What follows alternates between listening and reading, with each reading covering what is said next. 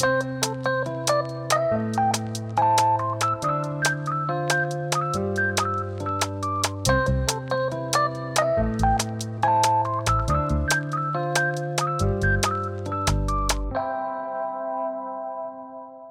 and welcome to the Dry Run Podcast. We're in the throes of Monster Movie Month. We're on our penultimate movie. If this were a book in the Lemony Snicket series of unfortunate events, it would be the 12th book, The Penultimate Peril. My name is Sam, and I am here alongside Nathaniel and Tim. Hey guys. What up? Heyo.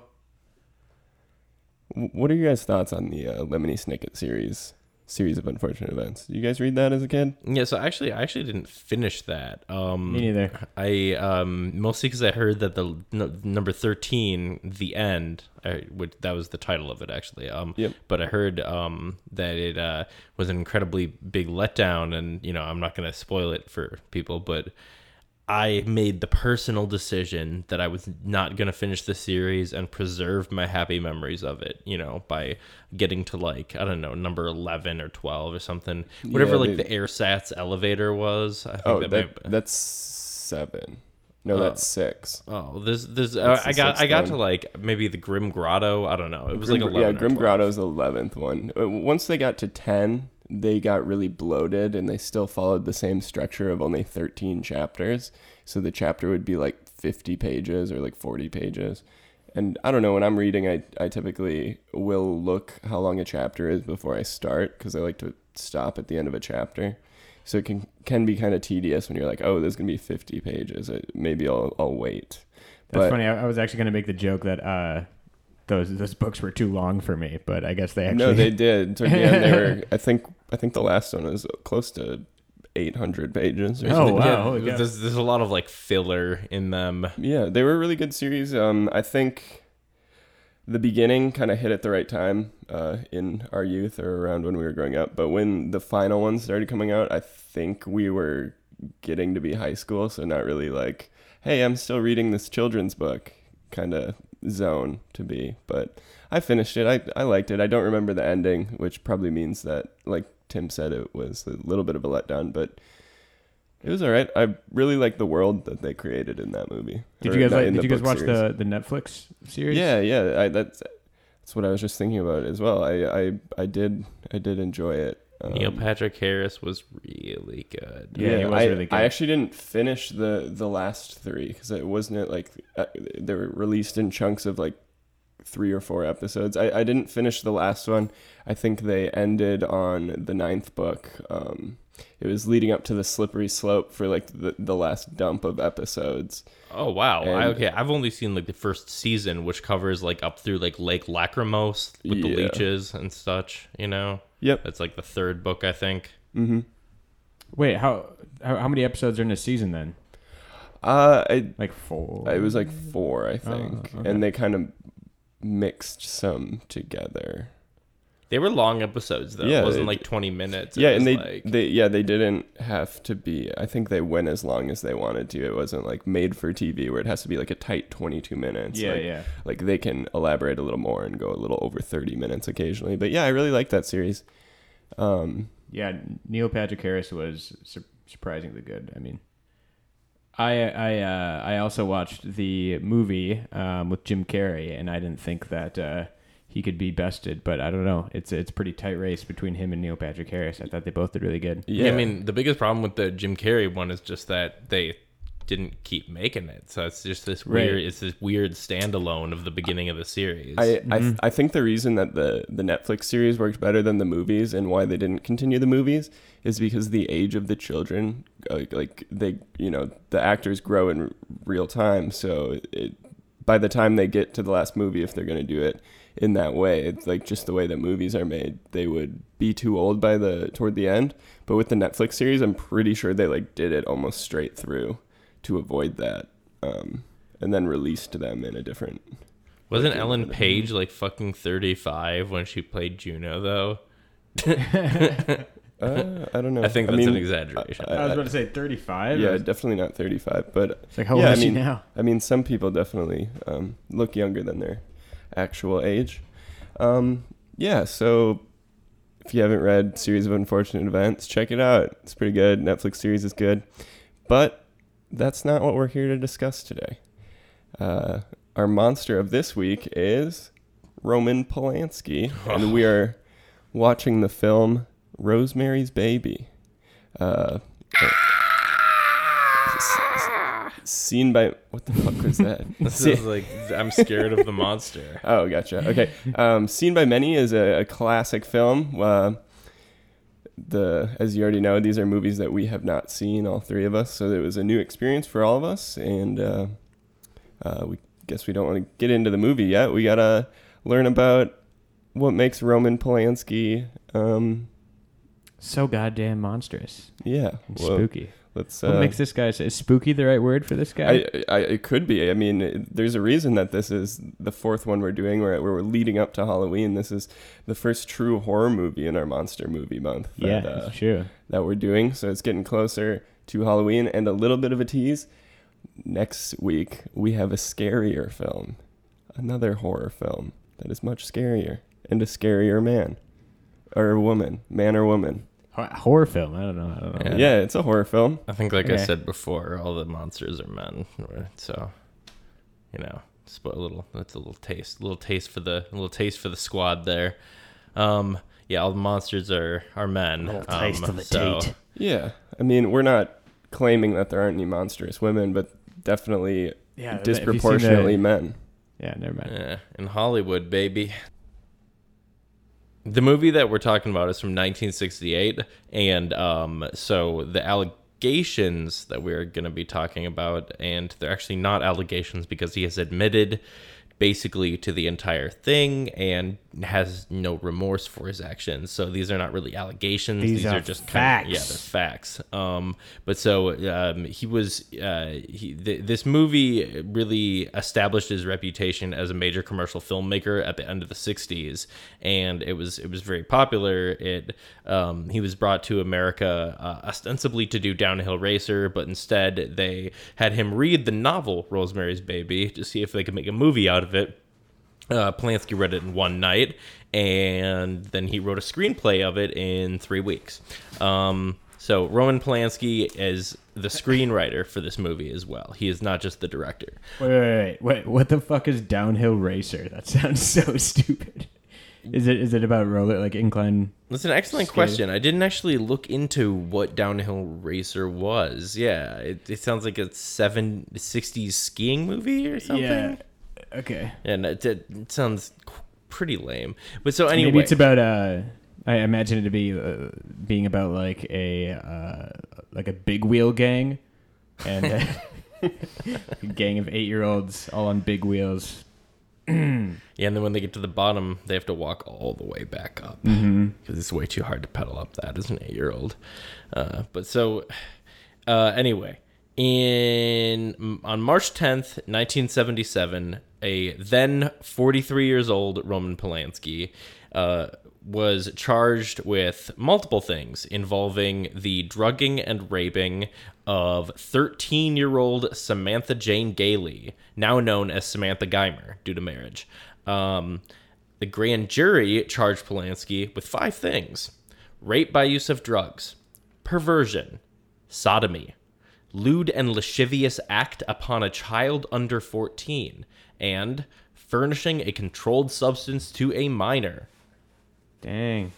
According to Geimer's testimony to the grand jury that indicted him, Polanski had asked her mother, who was a television actress and model at the time, if he could photograph her daughter as part of his work for French Vogue, which he was currently guest editing as a famous celebrity artist. The mom allowed a private photo shoot of her daughter, and Geimer testified that during the first session, she felt uncomfortable because he asked her to pose topless. Again, this is a 13-year-old.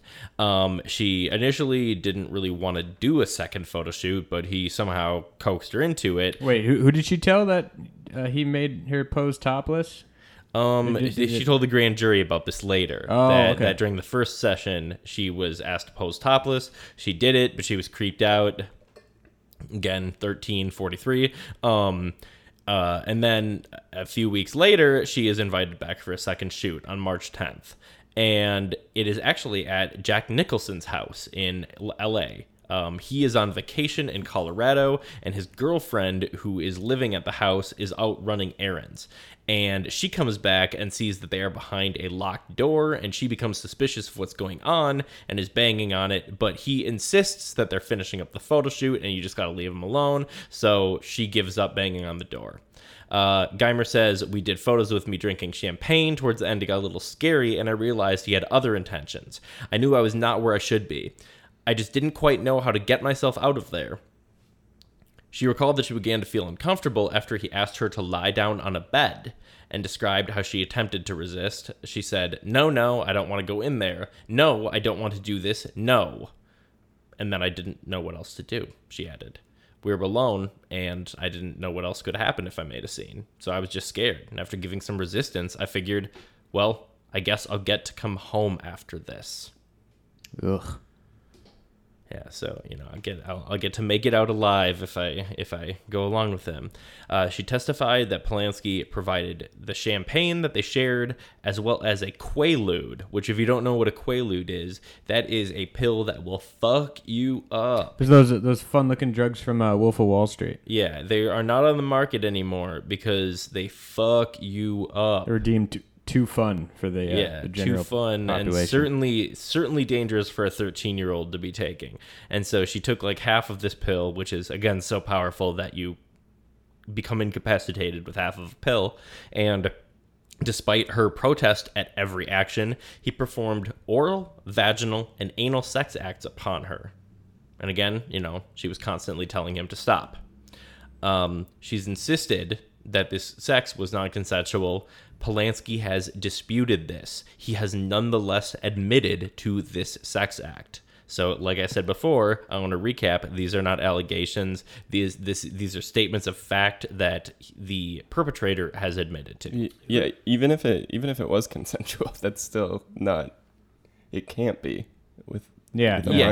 Legally, morally, psychologically, it's such a strange stance. Oh no, it was consensual. Like what? Yeah, no, like his opinion, not in the eyes of the law. His opinion when he talks about it later in his own autobiography, because in my autobiography, boy, would I love to have a harrowing chapter like that to fucking talk about. Chapter 12, the big one. The allegation. Yeah. But she wasn't unresponsive and didn't respond negatively when he inquired as to whether or not she enjoyed what he was doing. This is what he said. Oh, God. So I was going to ask, how did he admit to doing it? But it was in his fucking autobiography. Yeah, but that would be later. Yeah, that would be later on. He would write this autobiography like many years later. But at the time, some of the officers involved in the case were basically in the process of trying to get him established as not a pedophile or sexual deviant, like recruiting psychologists to basically deny that there was a problem with him. Again, 60s were a different time, but I still don't think that they were that different of a time. The attorney for Geimer was trying to protect her from a really, really painful, traumatizing trial, and they arranged a plea bargain with Polanski. He accepted because it was a pretty sweet deal for him. Under the terms of the agreement, the original 5 charges were all dismissed, and they were replaced with a single lesser charge of engaging in unlawful sexual intercourse with a minor. Still sounds pretty bad on paper, though. yeah, bad on paper, but, I mean, again, all you have to do is hit the rewind button, and you get to see what he had before. He got a pretty sweet deal, especially because under the terms of this plea agreement, he was supposed to report to a state prison for a 90-day psych eval, but only after he was allowed to go to Europe to complete a movie he was working on. Under the terms set by the court, he traveled to Europe to complete the filming of Hurricane. It was a 1979 remake of an older movie that I've never seen. He was seen at 1977 Oktoberfest in Germany with his arms around multiple young girls and jars of beer all around him, and was subsequently He was subsequently ordered to return to California and reported to Chino State Prison for the eval beginning on 19th of December, 1977. But was that like the straw that broke the camel's It seems back, to have or been, like yes. was it? They So said, was he in "All like right, was he? all right, He it's was time like to on come like a back." probationary like type period, or I think I missed a bit here. They let him. He go was allowed. complete the movie? they let him go He was continue allowed to to work. go just work in Europe and finish a movie. He Leave was the working country on. and shit? Yeah, What the fuck? and this was a movie that wasn't supposed to release till '79, so they were basically giving him a long ass time. But then these photos leaked. They lost their patience and they made him come back. He only served 42 of those 90 scheduled eval days. They all recommended against prison time, including the examining psychiatrist somehow. However, because he was dragged back and was stuck in, basically mental health incarceration, you might say, he did lose his job as the director of Hurricane. And so he didn't end up getting to make the movie that he had gotten furloughed to go do. However, once he realized that his legal situation was becoming more serious and he probably wasn't going to be able to get out of it, he ended up fleeing to London on February 1st of 1978, which was the following year. This was where he happened to own a residence. He had a house there. And then the next day, he skipped on to France, where he actually was a citizen, because the United Kingdom would have been likely to extradite him back to the U.S. Consistent with its extradition treaty to the U.S., France has a different rule where it can actually refuse to extradite its own citizens. And the U.S. did file a request, and such request was denied by France.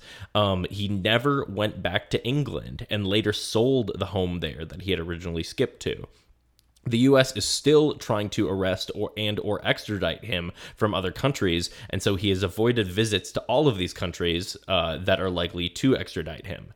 In 79, so again, the year after he fled, he was giving an interview with Martin Amis, who's a novelist, and discussing his conviction, and he said, "If I had killed somebody, it wouldn't have had so much appeal to the press, you see, but fucking, you see, and the young girls.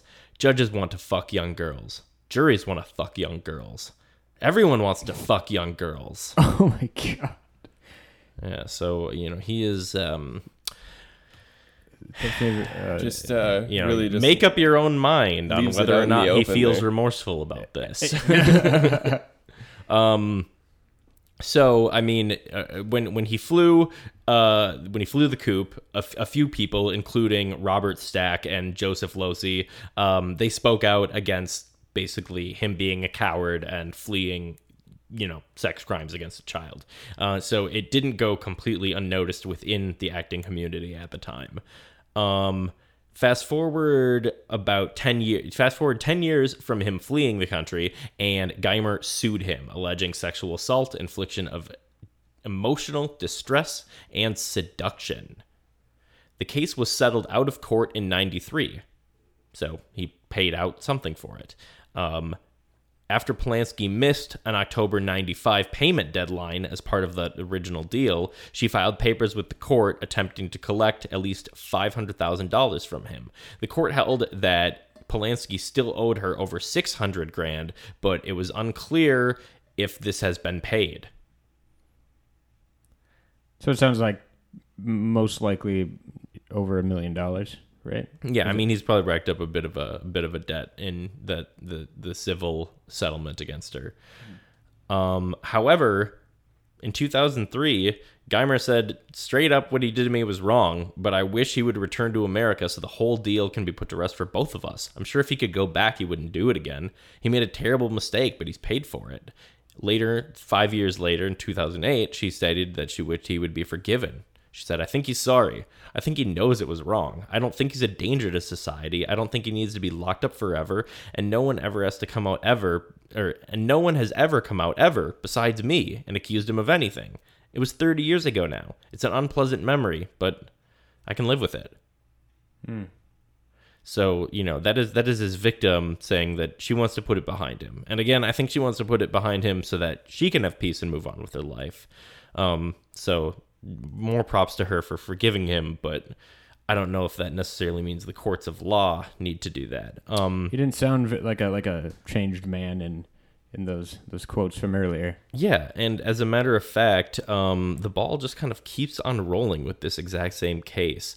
His lawyer tried to have it dismissed in December 2008, didn't work, tried to do it again in January 2009, tried to move it out of LA to get a better, more favorable court appearance. They tried it again in February of 2009, again denied. And then it looks like Samantha Geimer has tried to have it dismissed from court, and those have been denied as well. Wow. So the state is adamant about prosecuting this, which personally I think is good. Yeah. There's, of course, no statute of limitations governing this case because he had already charged and pled guilty to it. He'd already been charged and pled guilty to it. However, he did make the dumb mistake of trying to go to Switzerland in 2009 in September. And he was detained by the Swiss police because, well, we have a treaty with them. And they took him into custody and they dug around with the legal system a little bit. And because he had been the subject of an Interpol red notice at the request of the U.S. for, like 4 years before that. But even despite realizing that he was a high risk of flight and granting him no bail, they ended up deciding that they would not extradite him because there was a fault in the request for extradition. Ugh. He was no longer subject to house arrest or any monitoring, and they let him leave. So basically they found that there were technicalities with the documents that they didn't like. And so France and Poland both urged Switzerland to release him. He holds dual citizenship in both France and Poland. But later, both of these governments withdrew their public support for him. When he was arrested in France, it was particularly controversial because the country had downplayed the severity of his crime and focused on his achievements as a filmmaker and how much time had passed, basically. So they were focusing on some bullshit. Their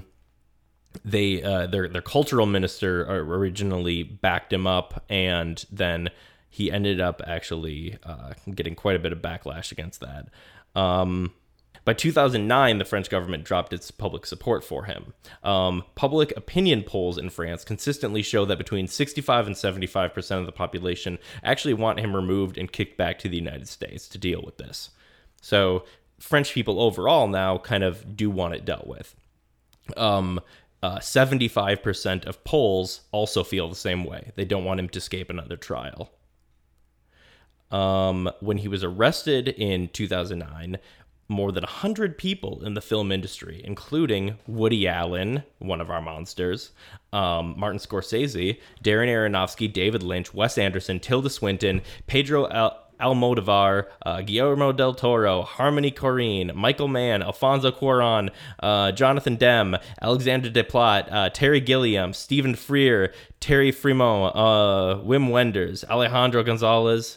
I don't know who a lot of these people are, but a lot of people. A lot of big names in there, though. A lot of big directors. Natalie Portman, Asia Argento, Xavier Dolan. They both later expressed regret for also being part of the signees. Harvey Weinstein was also among the members who defended him.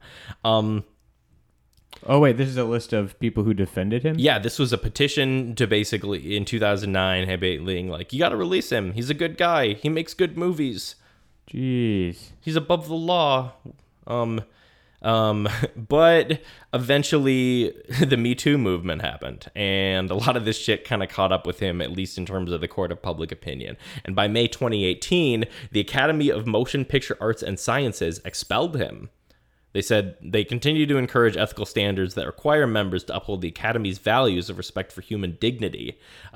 His legal team responded by threatening a lawsuit, saying that they violated the code of conduct, and they said that they still had authority outlined in the bylaws to take action against him if they felt he violated their code of conduct. They invited his wife to join the Academy in his place, and she turned it down.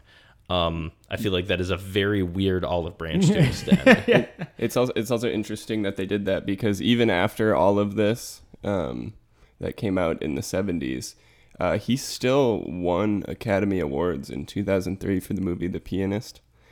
And they were still giving him awards and kind of acknowledging like his work, and he wasn't out of it. So Even though he had like an arrest warrant. Yeah, he had an outstanding warrant for the United States, and he was able to win awards still. Like an international arrest warrant. They just like totally turned a blind eye to it. That's crazy. Yeah. Yeah, it's wild. In 2014, he was arrested again, this time in Poland, and Polish prosecutors ended up deciding that they had to let him go too. Oh my God. The president, Donald Tusk, was not particularly happy about that, but yeah, they let him go. They didn't want to extradite him because, again, they were not fond of the extradition request itself. They thought it was an unlawful act depriving him of his freedom and civil liberty, and it would violate the European Convention on Human Rights, his lawyers argued. Which is just fucking wild to me. What about the human rights of the girl he raped? Anyway, so Poland rejected all appeals by 2016, so they're not extraditing him anytime soon. 2017, they tried to dismiss the case again. The court rejected it again. 40 years later. This case has been going since 78, or 77, excuse me. That's a long fucking case. Yeah. There was also a thing with the French Oscars actually this year. Did you see anything about that? Is that the Palme d'Or? No. Like the golden palm tree or whatever the fuck it's called? Or you mean Cannes? No. Just the French Oscars, I believe is what it's called. But he won. The Froscars? Yeah, the Froscars. He won Best Director in the 2020 Froscars, and people left. Oh, the César Awards. And shouted like pedophile, and then stormed out. What did he make this year? It was a French film. An Officer and a Spy is what it translates to. Huh. And it received 12 nominations. Really? But it's at the awards, and he won for Best Director. And I've never heard of it. It didn't make too big of a wave in the United States, I guess. Have you heard? Yeah, well, because I have not. No, but yeah, that's I think since he was thrown out of the U.S. Academy Awards is probably why it didn't qualify. Okay. Is my guess, but he won Best Director at the French Oscars, the Froscars. So he's the Césars. He's still out there working and making a killing. Yeah, he can't come back to America, but he's otherwise a free man. Living the good life. Needless to say, the beast was stunned. A whip crack of his whippy tail. Rub a tail. And the beast was still not done. 40 years later, and the beast wins fucking awards. Old is he, dude? He must be ancient. He was 43 when this happened. Really? Yeah. Oh, he was no. 43 when this. He's gonna croak soon, and they're not gonna get justice. Let me look it up. He is 87 years old. Oh no, that's pretty goddamn old. God damn. Our best hope now is that he just dies in prison, but yeah, it's looking less and less likely. Well, with all that heavy information. Wait, so he was directing, he just directed a movie at age 87? Yeah. Jesus. Yeah, he's I don't know. He's prolific. An auteur. Yeah, so It's a lot to take in. But that leads us into our movie this week, Rosemary's Baby, a film that was made before all this came to light.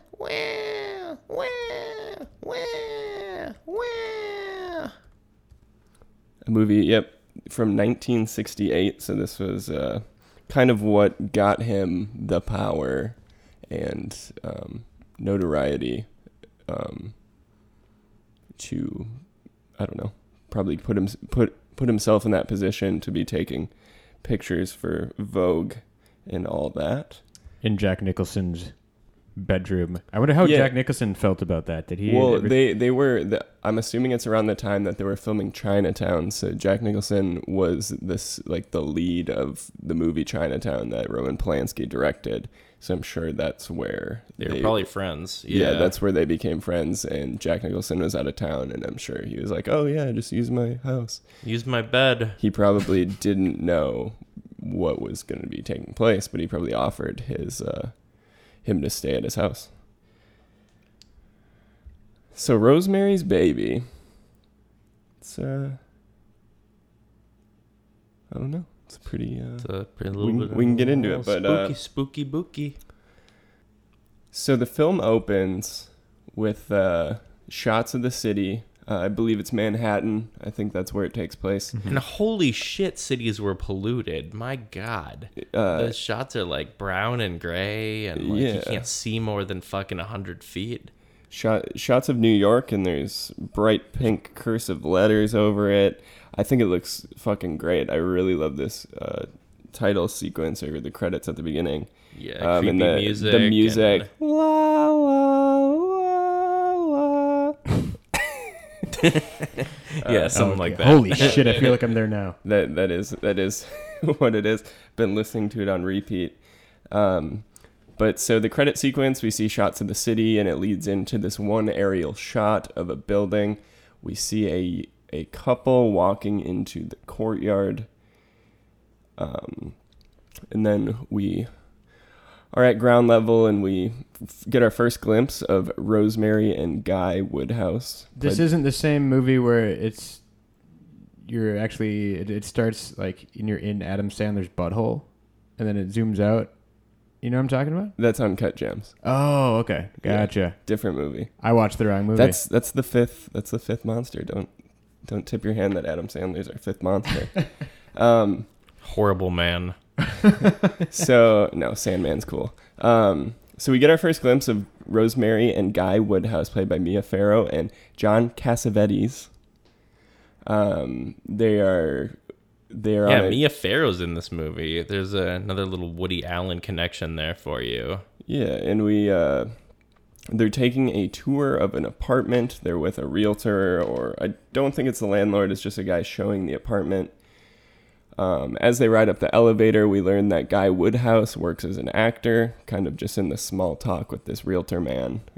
We get a little exposition that he is an actor, not necessarily doing super well, not super prominent actor, but that is his profession. TV commercials, they mostly TV say. commercials, yeah. Yep. I mean, but they're pretty well off. And he's been in a couple plays, but yeah, they clearly seem to be upper middle class. Yeah, the apartment that they're touring is it's a Manhattan apartment. Fucking big. Yeah, it's got a Hispanic bellhop boy named Diego. Mm-hmm. Even in the basement wrapped in newspaper.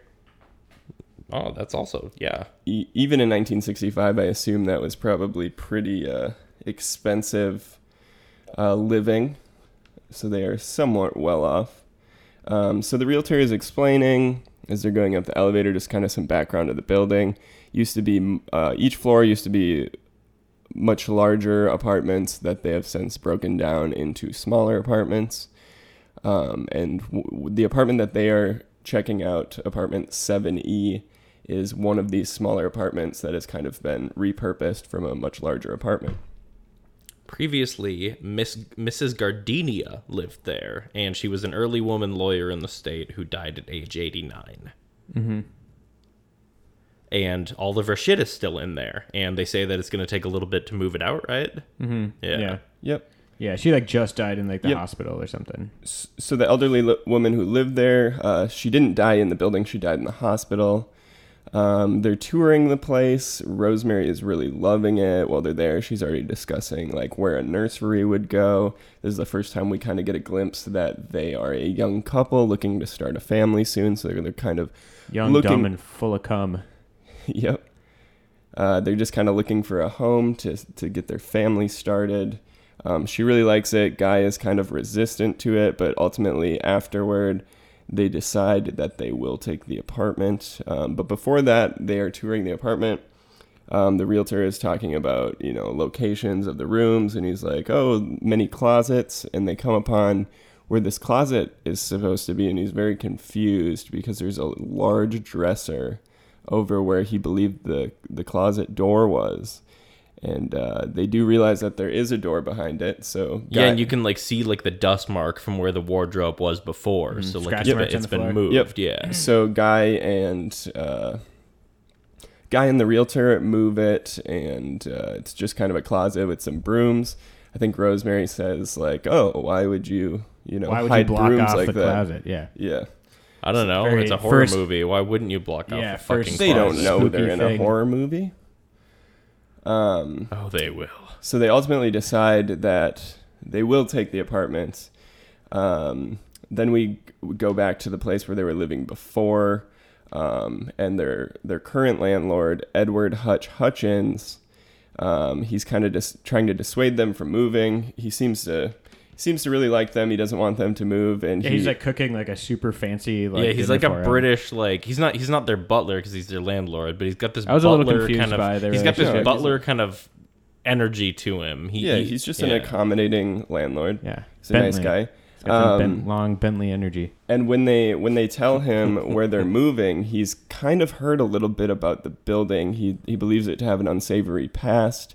In previous years, he tells them that it's been occupied by cannibal killers who have been said to eat children, Satanists and witches such as the Trench Sisters, Keith Kennedy, and the sinister Adrian Marcado. They also said they've found a dead baby wrapped in newspaper in the basement. That's why I said that. Yeah, which would be I think alarming to most people. all of those things like in one apartment building. It's a baby of either a tenant or an employee, because presumably it's a fancy building that it's hard to get into. Yeah. So Adrian Marcado created a scandal in the late 1890s, he tells them, claiming to have conjured the living devil. They're in love with this apartment. They kind of just decide to do it. Hutch isn't super resistant. He just kind of gives them the information that he was. And you can tell he kind of jokes with them about how he doesn't want them to move. He said, I was tempted to tell your new landlord you were drug addicts and litter bugs. Instead, I decided to lie and say you were wonderful tenants. Kind of just an endearing thing. Little British cheek. Little joke to say to someone you're going to miss. You don't want him to go, but he's clearly joking. Yeah, he wanted to lie so he could keep him. Coward. So Rosemary and Guy decide to move in anyway after this warning from Hutch. Like we previously said, Guy is an actor with a spotty career. He's done TV commercials, plays, but he is looking to advance his career, and he's excited about this new place because he says that he'll be able to walk to some of the theaters that he'll be performing at, which is a nice little perk. It's kind of just in the neighborhood where he hopes to be working. They begin to move in and get settled into their new home. They're looking to have a baby in the near future. They kind of are just a young couple looking to get their start. Some days pass, they move in, we get a couple shots of them moving in. We see them make love on the floor with no furniture at one point. Yeah, they use a piece of a shelf to, as a floor table to eat a little Chinese takeout meal, in between moving. Also, when she says, "Hey, let's make love," did you think that they like? I guess that's just how people maybe talked back then, but like the way that they just kind of like got nude side by side, like without like looking at each other. Yeah, he didn't say a word. He's just like no foreplay. They shirt. just straight up just get naked. Yeah, silently. It's like a good like 45 seconds of them just like taking off clothes in silence on the floor, and then they just like Yeah, and they're like start on doing opposite it. sides of this takeout meal. So then the guy like walks around it, and then they start kissing. his I guess balls but- fall into the soy sauce at one point. a Chinese tea bag. Oh, is that what that is? So time progresses. We assume they're setting up their apartment, getting frisky every time they do it. And then Trying one, to have that baby. yeah, Parking that Big Mac truck right in Mia Farrow's little garage. so one day she is down in the laundry room of the new apartment building, and she runs into this woman, Terry Giannoffrio. They strike up a conversation, and Terry explains that she is a young former drug addict who was rescued from the gutter by an elderly eccentric couple, Roman and Minnie Castevet. We learn that the Castevet's apartment is the other part of Rosemary and Guy's apartment, the larger version. Part of their apartment was sectioned off and turned into a smaller apartment, and that is the one that they have just moved into. So Terry is kind of excited that they're on the same floor, like they're essentially neighbors. So she's meeting the neighbors in the basement. Yeah, and this is the family who's on the other side of the partition of what used to be the bigger apartment, right? Yep. Yeah. Yep. Their apartment was bigger, and they sectioned off a small part of it for Guy and Rosemary's apartment to kind of just create another apartment up there. So while they are talking, Rosemary admires a pendant necklace that Terry has. She tells her it's a good luck charm that the Casavets gave her. And when Rosemary goes to look at it, she notices and dislikes this pungent smell that comes from this pendant. And she kind of hides it from her. She doesn't want to tell her necklace stinks, but definitely some discomfort in it. Later, so she meets her in the basement, and later we get a quick scene where Rosemary and Guy are once again getting frisky in their new bedroom. While they're doing this, they begin to hear sounds through their walls. Their walls are kind of thin, and they kind of notice this sound that sounds like a group of people chanting. It's very weird, just a very brief scene. They don't really talk too much of it, but we just kind of see that for the first time. Unfortunately, Rosemary's friendship with Terry is very short-lived. A few days after Rosemary met her and Guy are walking home when they see police surrounding the front of their building. As they approach, they see Terry's corpse and discover that she jumped to her death from the bay window of the apartment. During the interaction with the police, the Casavets happen to be walking home too. They're pretty somewhat upset by the news. It's this woman that they took into their house, and she committed suicide out of their apartment.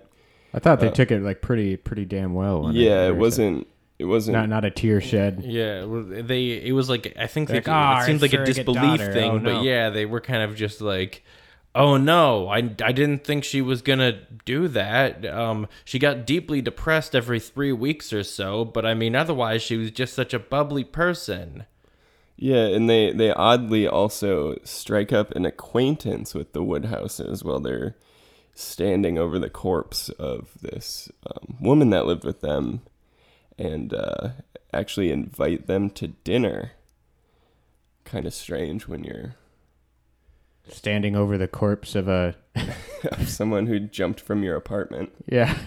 Well, she drops by later. Mrs. Castevet drops by to thank him for the well wishes, and then she's kind of like going around their apartment and looking at stuff. That's when she. Yeah.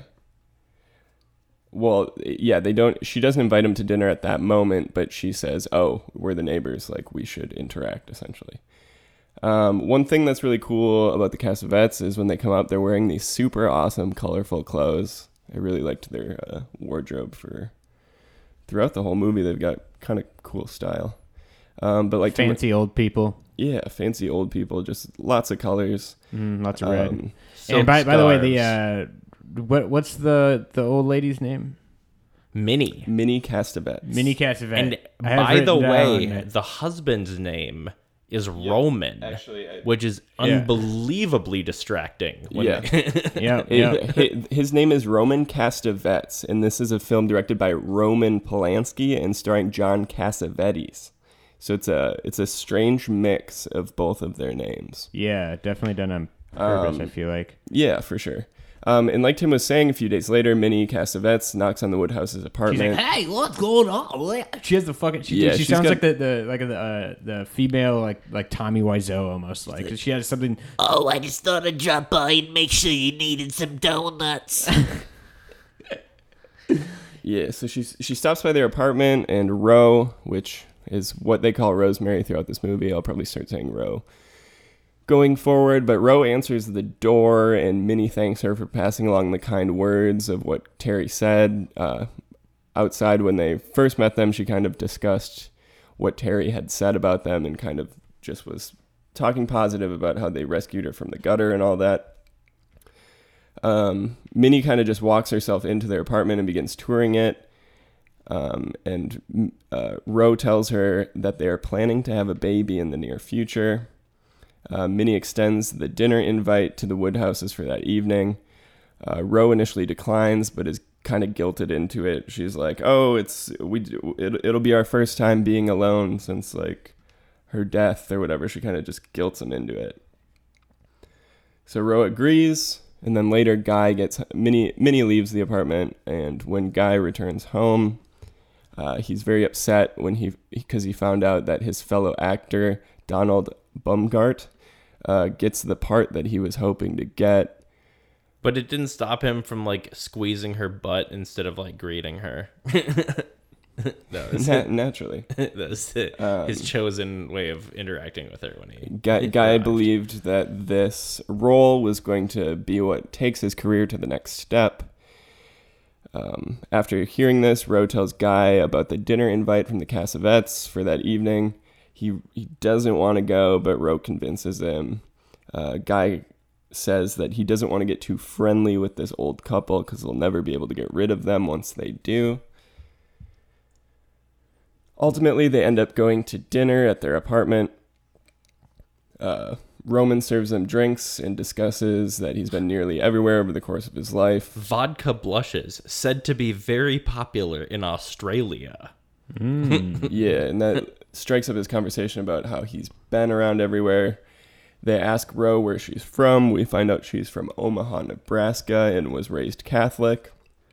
And I'm pretty sure in a previous scene, like after they witness the aftermath of the suicide, does she not have some troubling Catholic school dreams? Yeah, she does have a strange vision of like kind of a nun. And it was like dubbed over too. Like I don't know if you guys noticed that. Yeah, it was like trippy, dubby. Yeah, it was kind of the first kind of sense we got of her religious background. But she states it at the dinner with them. And at the dinner table, Roman starts just shitting on the Pope and saying that he pretends to be holy and elaborates on the hypocrisy of organized religion and just kind of goes hard on religion. Yeah, it says you don't need to respect the Pope. He also brings up a play that he saw where Guy performed and asks him if he has any big parts coming up. Guy tries to dismiss it, but Roman insists that he thinks there are big parts on the horizon for him because he feels that he is a great actor. After dinner, Ro and Minnie head to the kitchen to do dishes, leaving Guy and Roman to talk in the living room. Yes, the women go off to clean. After dinner and after dishes and all that, they return back to their apartment, talking about their dinner. Guy says that he plans to go over there again tomorrow night to hang out with Roman. Ro isn't as interested in returning and decides that she will not go over there. One thing Ro is hung up on is that it looked like there were hanging pictures had been removed in their apartment. Like there was, you could clearly tell something was there, like The shadow marks of this, or like the sun fading of where pictures used to be, and that just kind of was strange to her. And she said there were different ones in their places that didn't match the marks. Like it looked like they had switched out their art. Yeah, they switched out their art. Guy says he doesn't notice. He doesn't really care. Kind of dismisses it. I like the I like what I really liked about this movie is that like their like relationship in the beginning is like super believable. There's actually like a lot of parallels between myself and my upstairs neighbors, because they're also like an elderly couple that we have like the exact same like thoughts on like, oh, like I don't know if like we should like they baked us cookies, like should we like return the favor, and like now they like always call us and shit and like just like chat. And that definitely So- guy's But you concern get cookies is out of it, so we do, yeah, we get cookies out of it. Yeah, but so I could definitely like relate to like the way that they're feeling about the situation.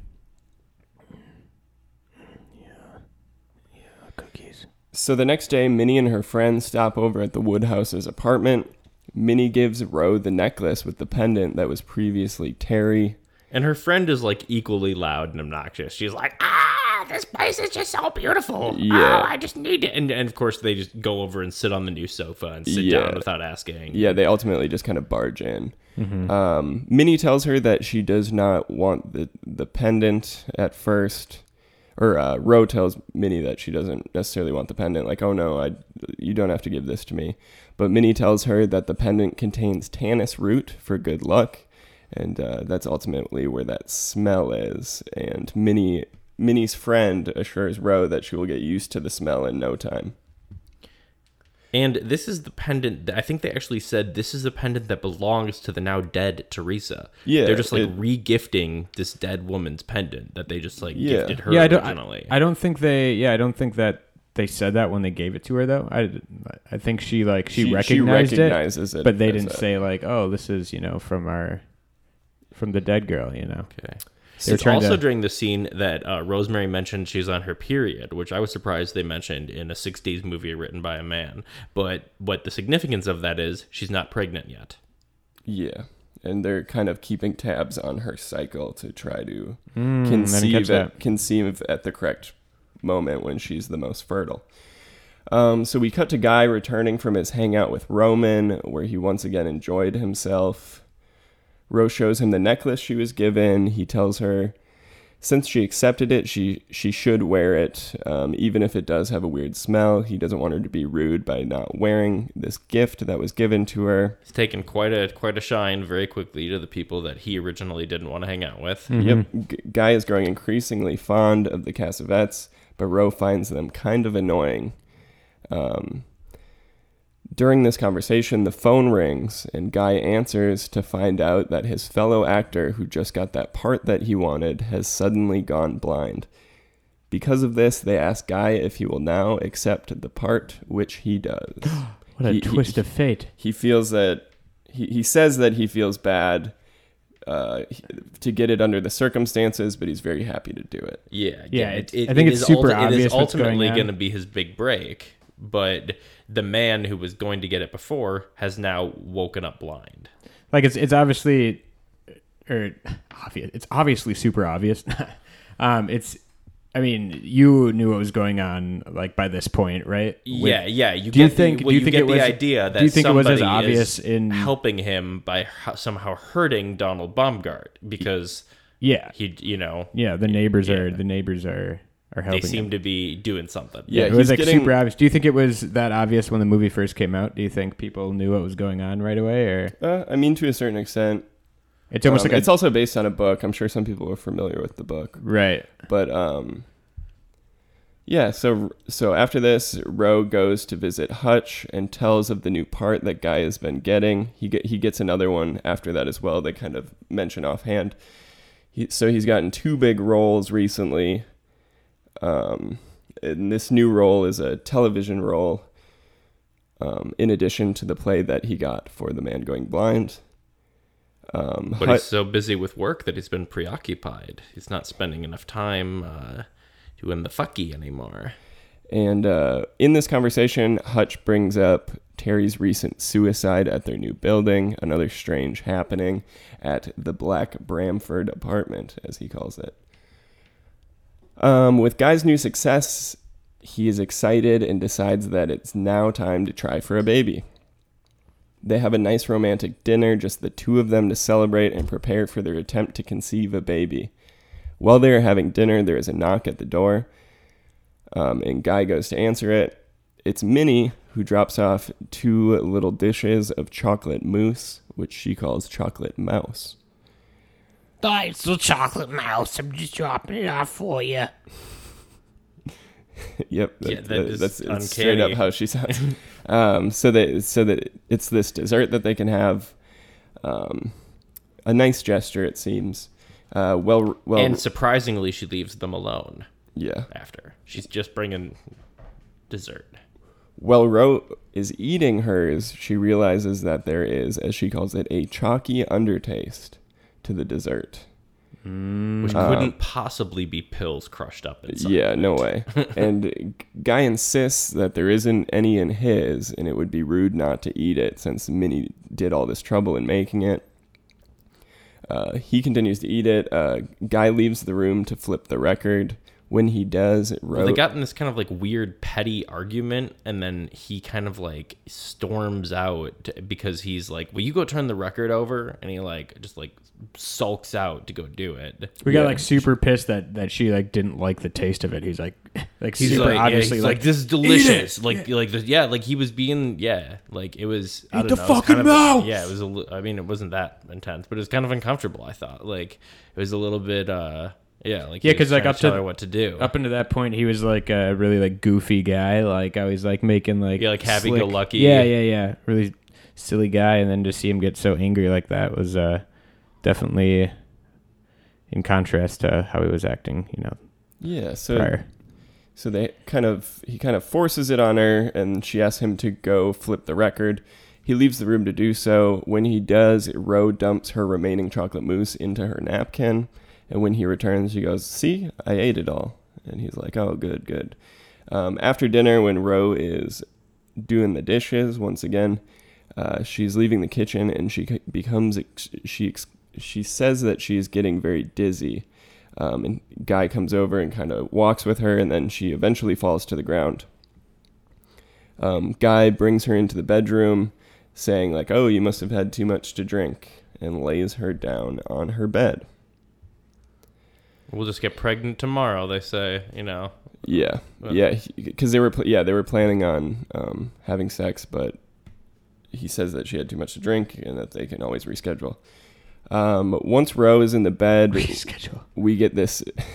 You free the 28th afternoon? It's not good for me. Anytime past 5. I'm not on my cycle anymore. Yeah, and that's part of it too. It was the day when she would be the most fertile. Because they looked at the calendar earlier, and she kind of has it marked for when it's supposedly the best time to conceive. Once Ro is in the bed, we get this cool shot of her floating on the sea. Yeah, like her bed is floating on the sea. Really cool. Super cool. I really like that shot. The water is super blue, and I think the bed is super red, if I remember right. Or I don't know. Yeah, it definitely is very vivid in its pattern and the sea. There's not like a ton of like use of color in this movie, and I think just like that scene in particular, like the contrast of the color, the blue, like the deep or bright blues and like the bright reds looked really cool. Yeah. This movie is gorgeous. It looks really good.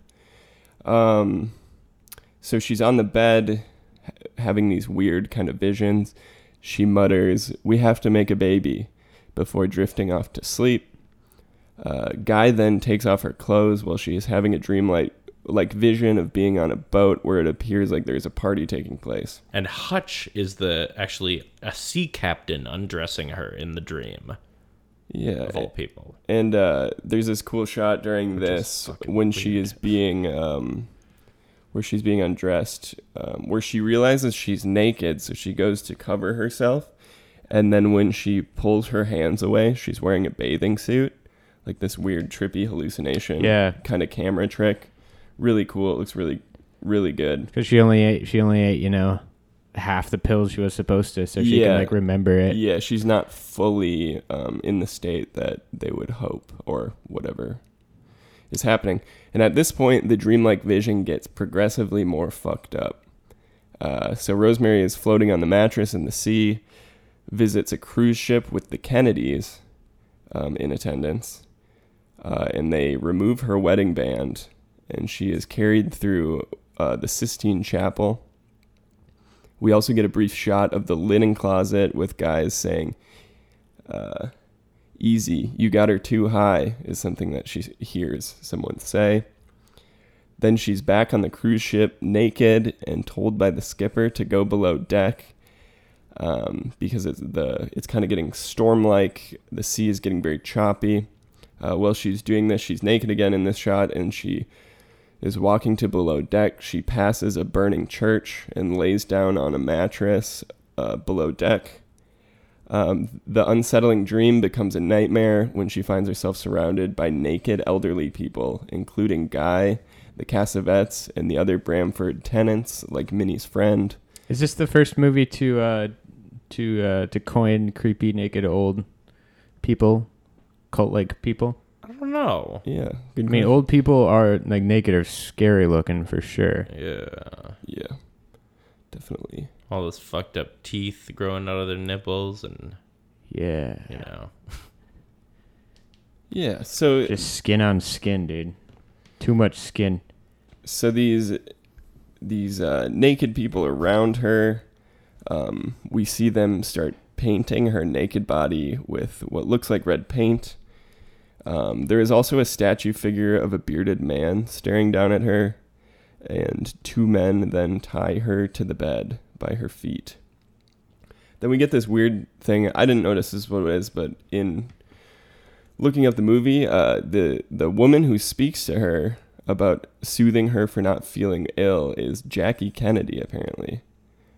I missed that, but it's supposedly supposed to be Jackie Kennedy who's telling her that she's not feeling well and that everything will be okay. Kennedy's first Catholic presidential family. Yeah. And so Guy approaches her bed that she's sitting in after she has been tied up. But then something that looks and feels inhuman starts touching her. We see these weird demonic hands kind of running up and down her body, and it kind of gets more and more violent, and she is essentially brutally raped by whatever this thing is. And then at one point it zooms into her mouth and she just goes, "This is no dream. This is really happening." Yep. I was like, all right, that's a little on the nose there. Yeah. but, I don't know if I Yeah. like that line that much. No, I burst out laughing. I was like, what the fuck? So she exclaims that, and then we see Pope Paul VI, who is currently visiting New York City. He is also in the vision and having a mass at Yankee Stadium. And he comes to speak with her. It's kind of weird. Yeah, he forgives her dreamlike. for not coming to see him on account of the mouse bite. Yeah. Which is what Minnie calls the moose. And yeah, Minnie we've heard her in the background saying, "Don't worry, she ate the mouse. She's asleep." Yeah. And so the next morning, Rosemary wakes up in a daze, vaguely remembering some very strange dreams she had. This part is so fucked up. Yeah. This part's more fucked up than the actual like rape scene itself. Yeah. Her body is covered in scratches, and Guy says this is because they had sex while she was unconscious. She since he did not want to miss the quote unquote baby night, and he has since trimmed his nails, which is what caused the scratches.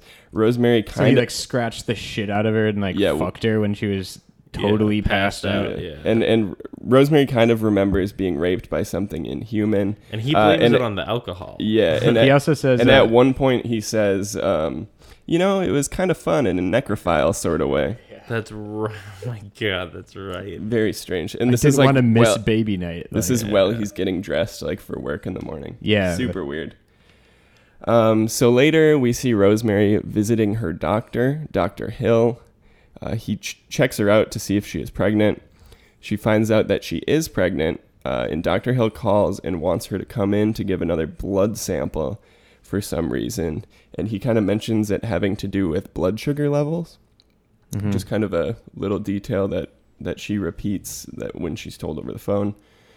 When Guy gets home that evening, she tells him that she is pregnant. The first thing that Guy wants to do is go tell the Cassavetes. He's very excited to tell them, which is kind of a strange If you don't know what's going on by now, you're a dumbass. Yeah, it's the writing's on the wall at this point. To some extent. And so Guy, then after he goes to their apartment to tell them, he returns with the Cassavetes and they congratulate her. Minnie insists that instead of going to Dr. Hill, she should go to their close friend Abe Saperstein, a prominent obstetrician. She's the best of the best. She's super insistent on it. Oh, and he's going to give you a great deal. None of those rich folk prices. And she calls him and Yep. on the spot.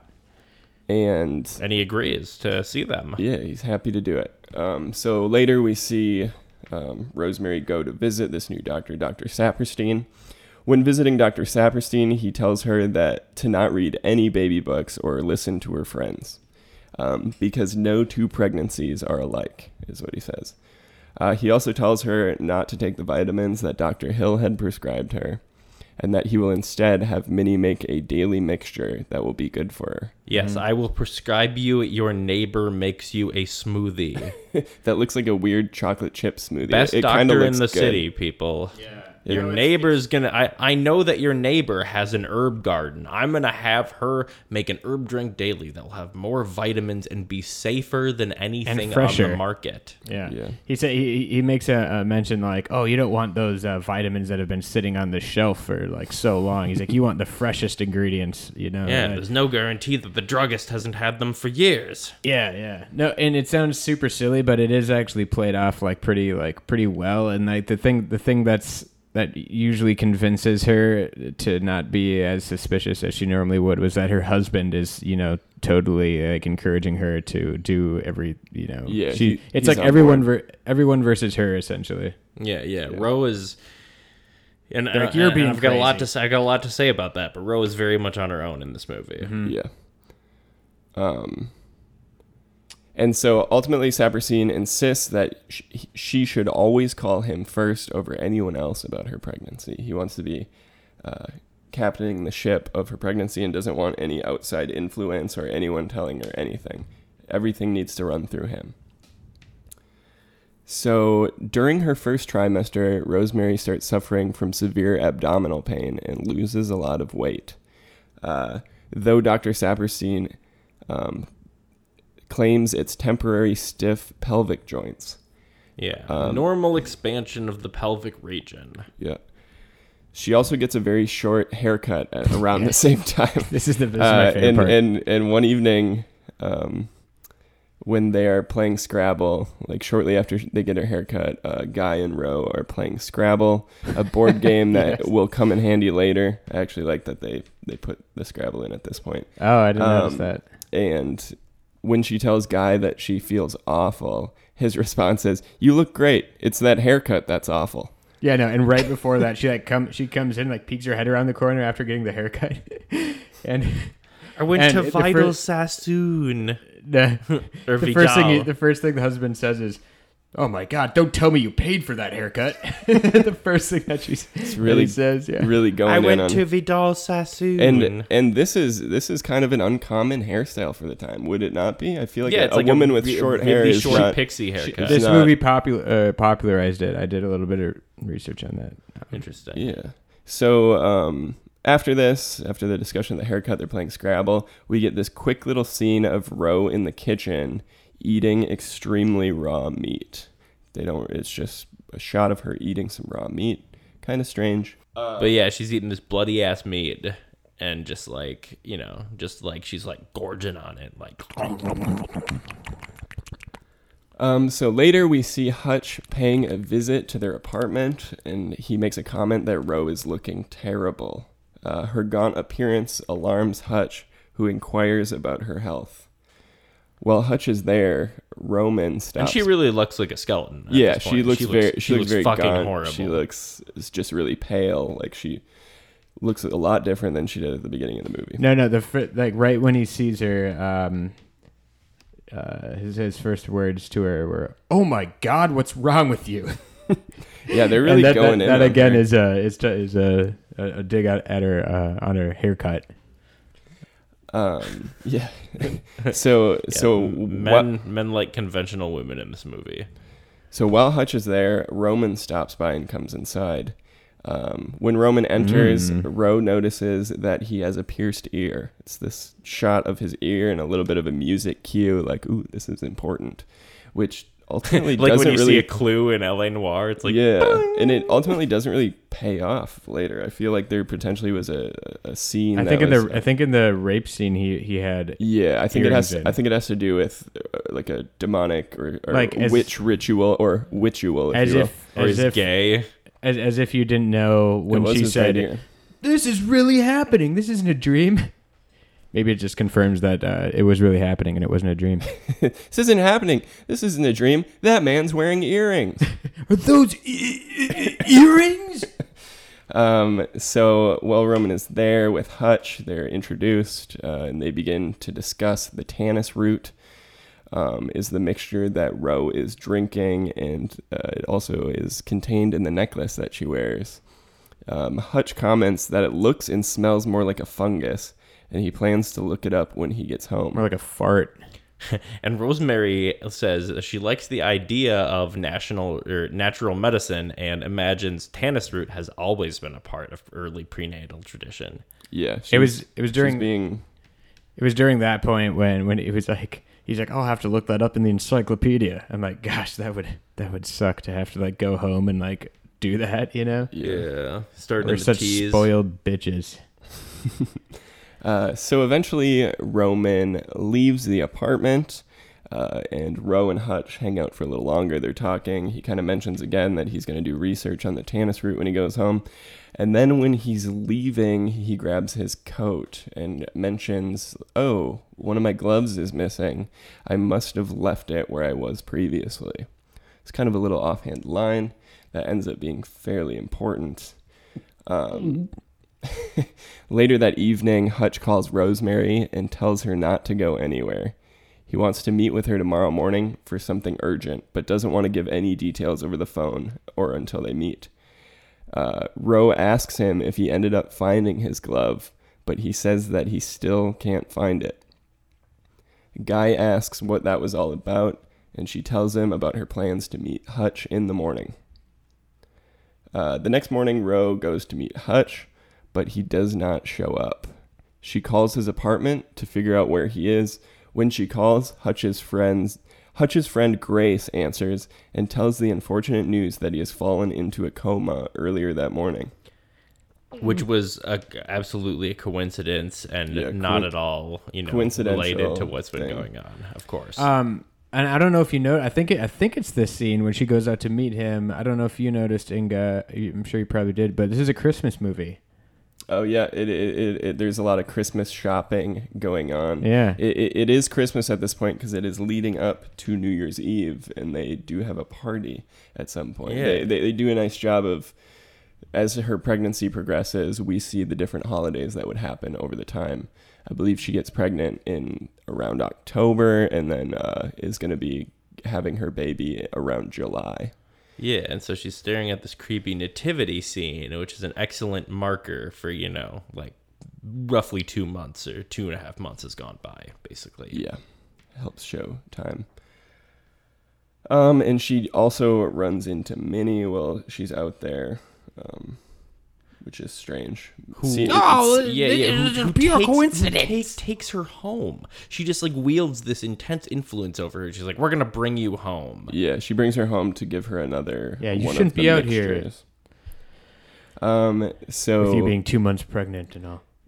So that it was Christmas time during this, so we find out that some time has passes because the next scene, they are at a New Year's Eve party at the Cassavetes' apartment, where several of their friends are in attendance. The Cassavetes' friends, not the Woodhouse's friends. Ro discusses her health problems with Saperstein, who tells her not to worry. At one point, Ro goes into the kitchen and starts to eat the organs of the turkey that is being prepared to cook. It is at this time when she catches a glimpse of herself in the torture. In the torture, she catches Torture device in the corner. She catches a glimpse of. She catches a glimpse of herself in the toaster and looks very alarmed that she is eating it, and like it was kind it's of like it was blood is like running down her it was an chin. unconscious decision. It wasn't really like she just kind of did it without thinking. So they're at this party. Rosemary's getting kind of, I don't know, she's still in a lot of pain. It's kind of wearing on her. We can kind of tell.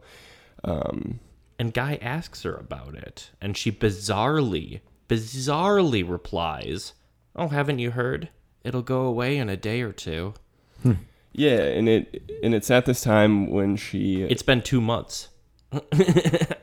Yeah, and it's at this time when she suddenly starts making plans to have a party, and she doesn't want to invite the Cassavetes or Saperstein to attend. This is the point when she tells Guy about the pain, and he's like, "Oh no, it's fine. Kind of downplays her pain. And later, Minnie stops over at the apartment and asks her what she is prepping for.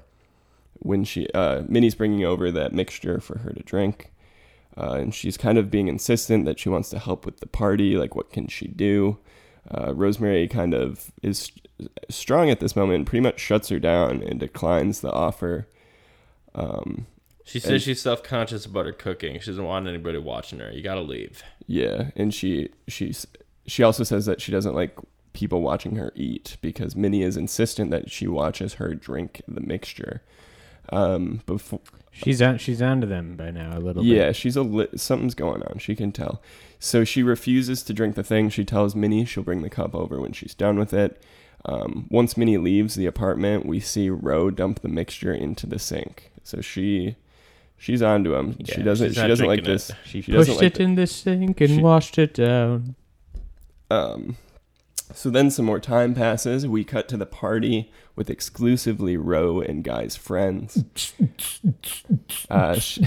She is catching up with all of her girlfriends and tells them she is pregnant for the first time. She hadn't told them yet. This is the first time she's telling them that she's pregnant. They're like, "Congratulations!" And Guy's you like, look really pale like a piece of chalk. Congratulations. Yeah. Guy says, "Thanks. There's nothing to it." I kind of like that line.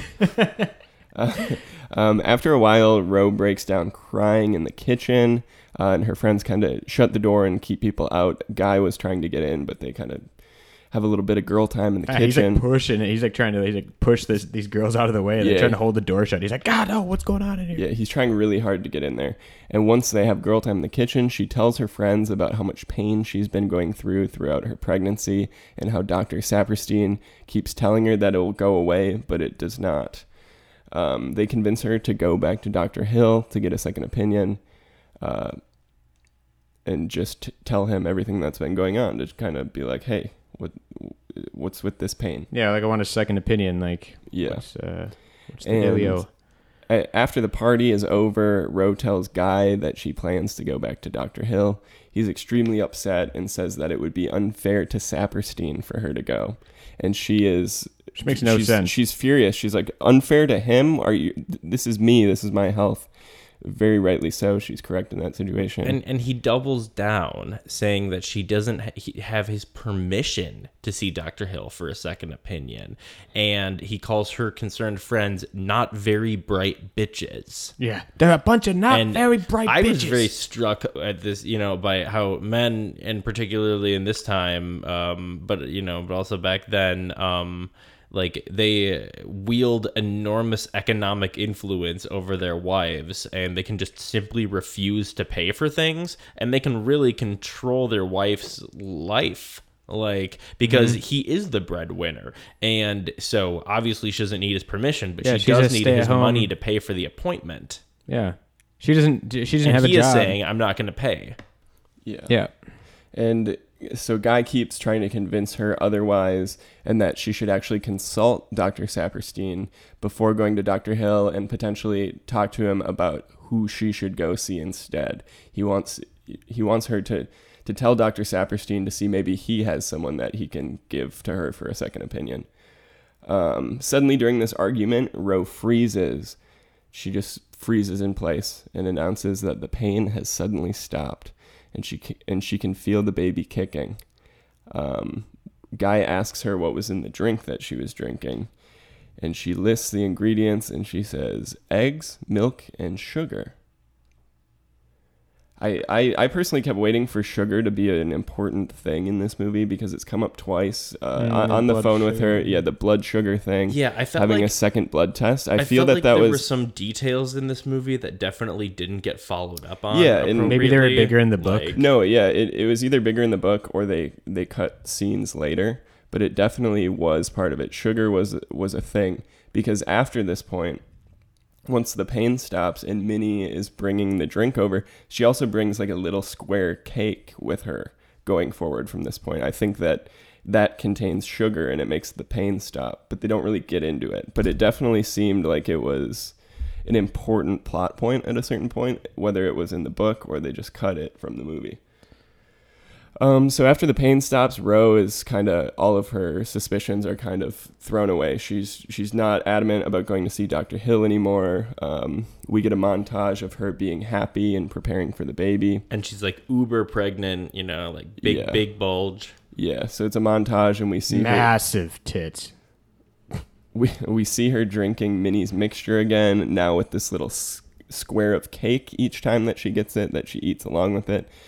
We also see them setting up the nursery. Yeah, maybe it is like a masking Yeah, thing or something, because So, obviously I think the baby the baby feeds wants on it the or baby. Well, the something. baby wants the meat. I feel like. Yeah, I the way that I took it is that the baby is like taking all of the sugar from her or something. I don't know, because it seems like that would make sense with because Dr. Hill talked about her blood sugar being low in that blood test or something.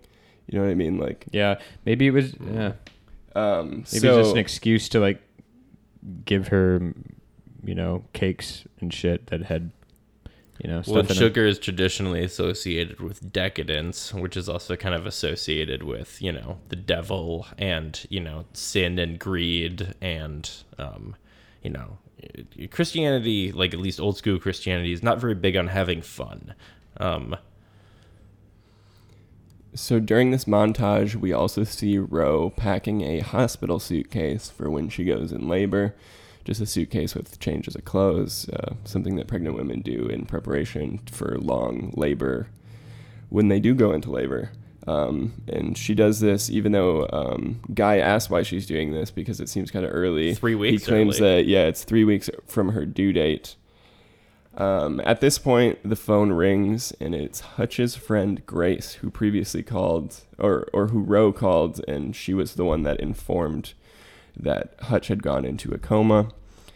This time, Grace tells her that Hutch has died. We later see Ro attending Hutch's funeral in a cemetery, and she finally meets Hutch's friend Grace. When she meets Grace, Grace gives her a parcel wrapped up in paper. She tells her that before Hutch regained consciousness before he died, and he thought that it was the morning he was supposed to meet Ro. And he told the doctor to give this package to her and to tell her that the name is an anagram. Which is cool. Like, I like that idea of him like waking up and like not knowing any time has passed. Yeah. Obviously, they like definitely put some thought into that. Yeah, and so he was kind of out of it when this happened, so the instructions were unclear. It went through a doctor, then through Grace, and is now getting to Ro. So it's kind of unclear So, what he means by the name is an anagram, Yeah. but he was very adamant to tell her that in giving her this book. So Ro returns home, and she opens the package. It's a book called All of Them Witches. She finds that a few pages have been marked with their corners folded down. Is it all of them witches, or is Yes, it all of them all- witches? all of them witches. All of them witches. Yes, strange grammatically.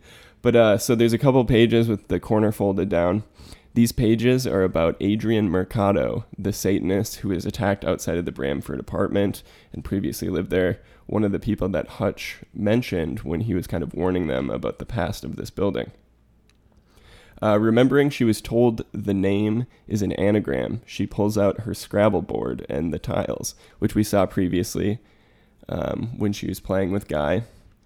The book also notes that there is a ritualistic fungus called devil's pepper, which is used in witch rituals. Witchuals, please. Yes, in witchuals or black masses, or blasses. Black masses. I'm just kidding. Black masses. So she remembers she was told that the name is an anagram, and she pulls out the Scrabble board. The pages about Adrian Mercado also state that he had a son, Stephen Mercado, and that the name Stephen is underlined. She kind of moves around the tiles. She tries to make an anagram of the title of the book, which she initially thought that's what he meant, that the name of the book is an anagram. But when she sees Stephen Mercado, suddenly everything clicks, and she realizes that it's an anagram for the name Roman Castavets. So Stephen Mercado and Roman Castavets are one and the same. They're anagrams of each other.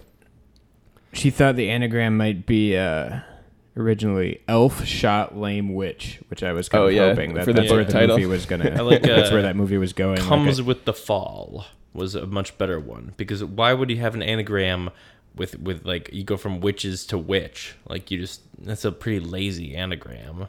Elf Shot Lame Witch. Like, what if that was like foreshadowing and like in the end of the There's movie? there's like a dwarf person. No, there was who, an like, elf living in the closet. That's whole why the time. lady blocked it off, because the elf kept coming out stealing their guns. And in the end, You have to be a powerful witch, not a lame witch. Is the only way for the elf not to kill you. elf Yeah. liberation So she now. has to dude, he just embrace thinks her. the witches are so fucking lame. He's like, they need to go. Give me the gun. Dobby is free. You gave Dobby a gun. What are you guys? Where do you guys stand on Scrabble? I like Scrabble. I think like it's really Scrabble, fun. too. I don't play it enough. I don't play it enough. I guess. I heard that they're taking like racial slurs out of the accepted tournament answers, Probably a good idea. Yeah. which is interesting because like I guess like swear words were taken out of them a long time ago, but it was like still cool to Wouldn't a racial slur be considered like slang, which is usually not in Scrabble? They might have made that argument as well. Interesting. There's a lot of reasons why that shouldn't be a Yeah. thing. Obviously, the slang thing, not being offensive. Not a real word. So Guy returns to the home. She tells him the chilling truth about Roman's past. That his ages line up. He's the exact age of Stephen Mercado. She's connected the dots. He is, in fact, Stephen Mercado. Guy reads it. Being the grandpa, right? It's the neighbor. son of Adrian Mercado, who is the Satanist who conjured up the living devil. Right. So the is what he- neighbor's dad was a Satanist, right? Yes. Okay. And Guy is like, oh, this is interesting. No wonder he changed his name with a father like that. He was embarrassed. He kind of downplays it, Yeah. and he takes the book from her and stashes it on a bookshelf and says that she shouldn't be reading it. It's going to stress her out and potentially like hurt her pregnancy. He doesn't want her getting all stressed out. And she insists that she like whatever, but me I the don't want the fucking book, Castavets dude. to come over anymore. Yeah, she doesn't want to. She doesn't want to be around them. Yeah. So she 100% knows by now. She Yeah. thinks that they're gonna take the baby and use its blood and to eat make it, like yeah. to make like flying ointment or something. So then we see Delicious num-nums. we see Ro visiting Saperstein's office to voice her concern over Roman's past and is worried that Minnie's mixture might have an ulterior motive. Saperstein tells Ro that Roman is now severely ill and will be leaving the coming weekend. And he kind of acts like he believes her, like, oh yeah, the mixture, here, I'll give you these pills instead. And he prescribes her pills instead of the mixture for Minnie. When she returns home, she finds that Guy has thrown away the book. It's no longer on the bookshelf. It just has disappeared. He tells her that he threw it away. And she's like, "Why? Why'd you do that?" Yeah, didn't need because it was a gift from her dead friend. Yeah. Hutch. It was the last thing he gave her, and that's kind of what she says. Yeah. She's like, "What the heck? That was Hutch's book." And he's like, "Oh, I didn't think about that, but I didn't want you." Yeah, I didn't want you reading that. Yeah, I didn't want you reading it. So this seems to be the final straw for Ro, and she discards the necklace in the sewer as she heads to purchase more books on the subject of witches. We see So her, it's at this point where she is 100% certain that these motherfuckers is witches. yeah, she wants Yeah. to research more. So she gets rid of the necklace and goes and purchases more books. In this new book, she discovers that a coven can blind, deafen, paralyze, and ultimately kill someone by using a personal possession of the victim. It's at this point that she phones Donald Bumgart, the man who suddenly went blind that got Guy his big role. But she already looked up the Tannis root and shit, right? Yep. Yeah, Okay. that was in the first book. Yeah, Okay, the too much devil's talking about- pepper. Yeah. Yep. So she phones Donald and asks him if he needed back the item that he lost after meeting with Guy. She's like fishing here. Yeah, she's fishing to see if he lost something. And he confirms that he did exchange ties with Guy, but he no longer needs it because he's blind and doesn't care the color of his tie that he's wearing. Yeah, it was a pretty clever dialogue there. Yeah. I liked it. Yeah, I did too.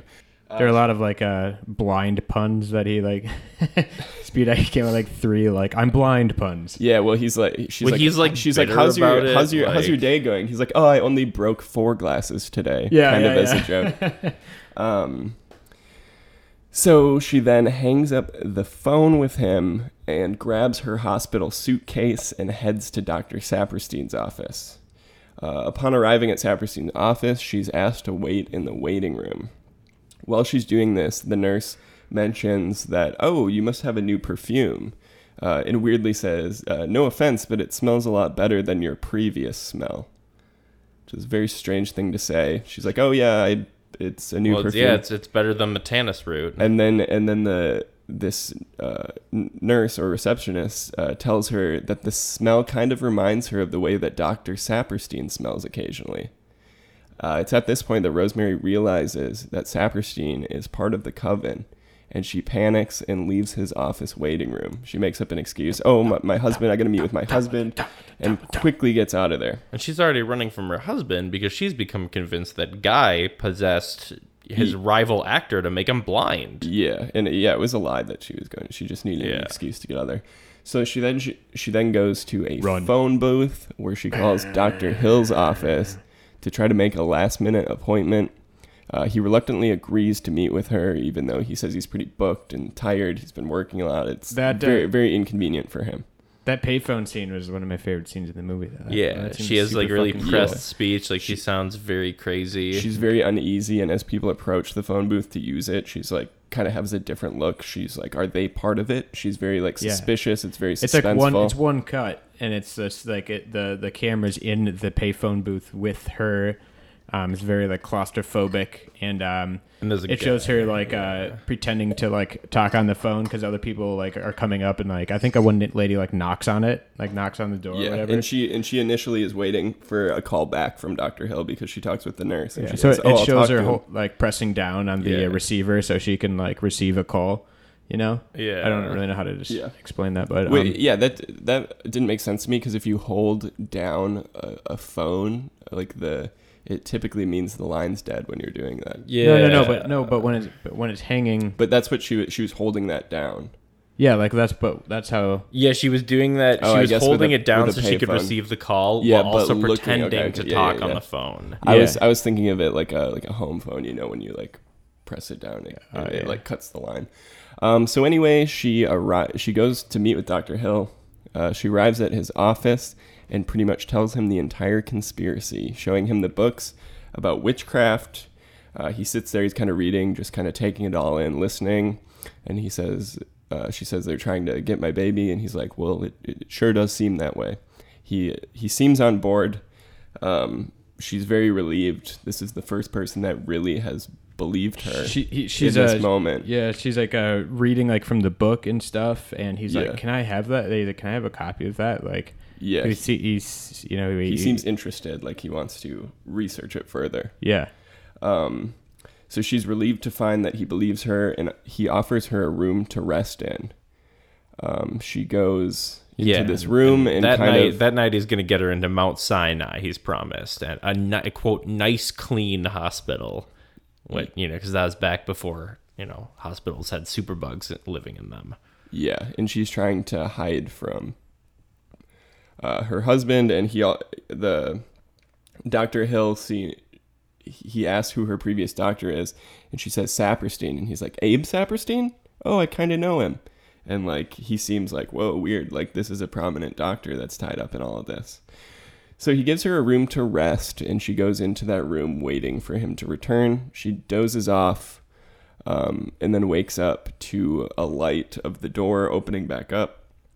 And she wakes up and finds that Dr. Hill is there, but he is with Guy and Saperstein. And they are there to take her back.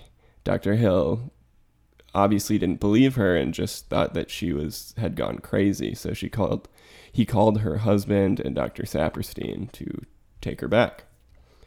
Is that how you took it? Like he wasn't in on it? You don't think he just thought that she was? I don't think he was in on it. I think He just thought she was crazy. Yeah, I think he didn't Yeah. believe her, and so Yeah. That's also how because I took it. because they say in front. front because they say in front of him as they're leading her out, like, you can't mention witches again. If you do, we have to commit you, and nobody wants that. Yeah. Yeah. So they bring her back to the Bramford apartment building. When they arrive in the lobby, Roe drops the contents of her purse as a distraction, and she That was really cool. I really liked that. yeah, Like the men, because like she knows that the men will all scramble to like help her because she's like super pregnant. yeah. So they help her, and she pretty much hijacks the elevator and takes it up. And runs. Yeah, To- she shuts to it her behind, floor. shuts it behind her, and sends Yep. it up. It's like a little Yep. mini chase She- scene with like two guys and like a super pregnant lady just waddling like super fast. Yeah, so she takes the elevator up to her floor, and she quickly makes it into her apartment and locks the door with the chain so no one is able to enter. Even if you have the key, you can't get in when something's chained, like a hotel room. That chain, you pretty much would have to kick down the door to get in there. So she feels some sense of security that chain is on there. Guy can't get back into the apartment. She's in there. And so she goes to the phone to call for help. I believe she's calling Grace, Hutch's friend. It was a little unclear.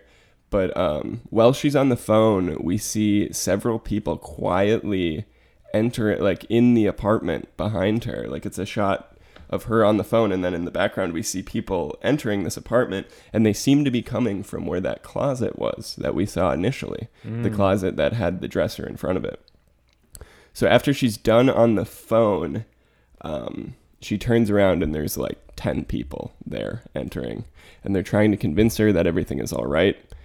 She throws the phone at Guy Like, we're and just trying just to starts screaming. She doesn't believe them.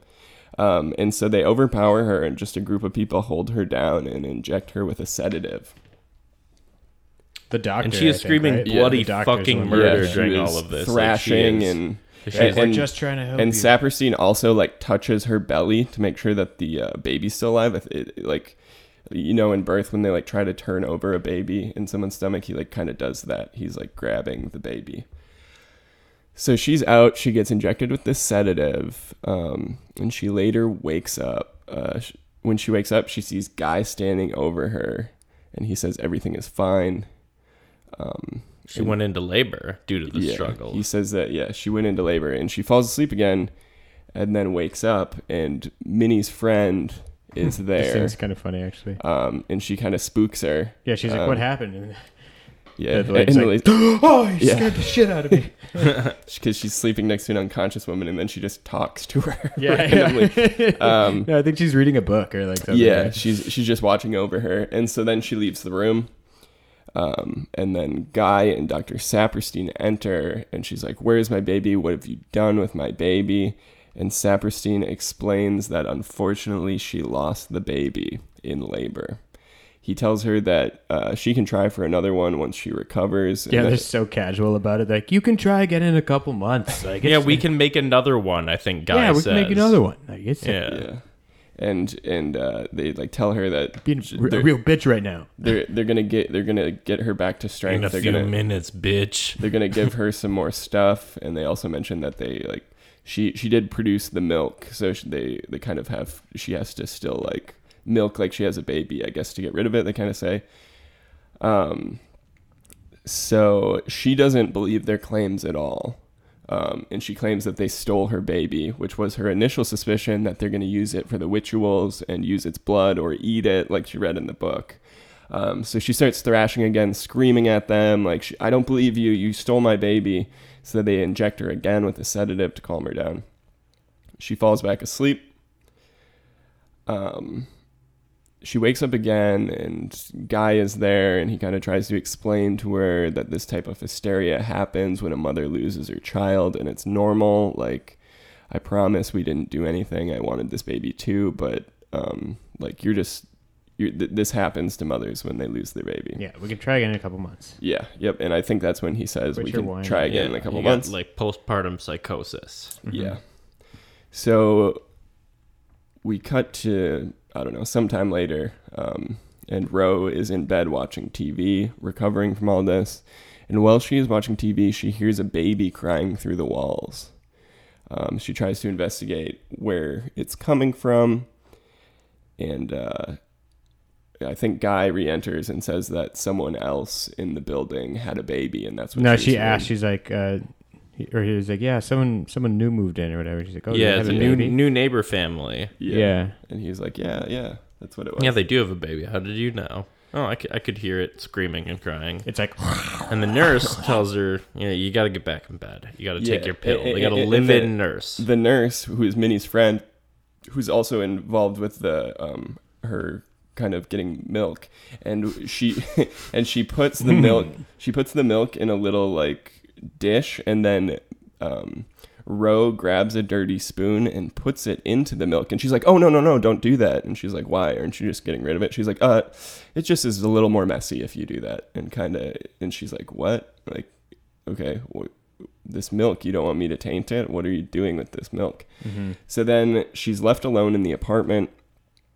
She's convinced that something's going on. She heard the baby crying. That thing with the milk tipped her off. the milk did, yeah. Because before that, like, it didn't really seem, it seemed like she was still, like, almost like, maybe like rethinking like her whole position and like thinking maybe like she was I kind am of just buying fucking into crazy, it, yeah. But now that then the milk thing and her hearing the baby crying, they're taking her milk. Yeah, something Now weird is going on. she's back on the horse.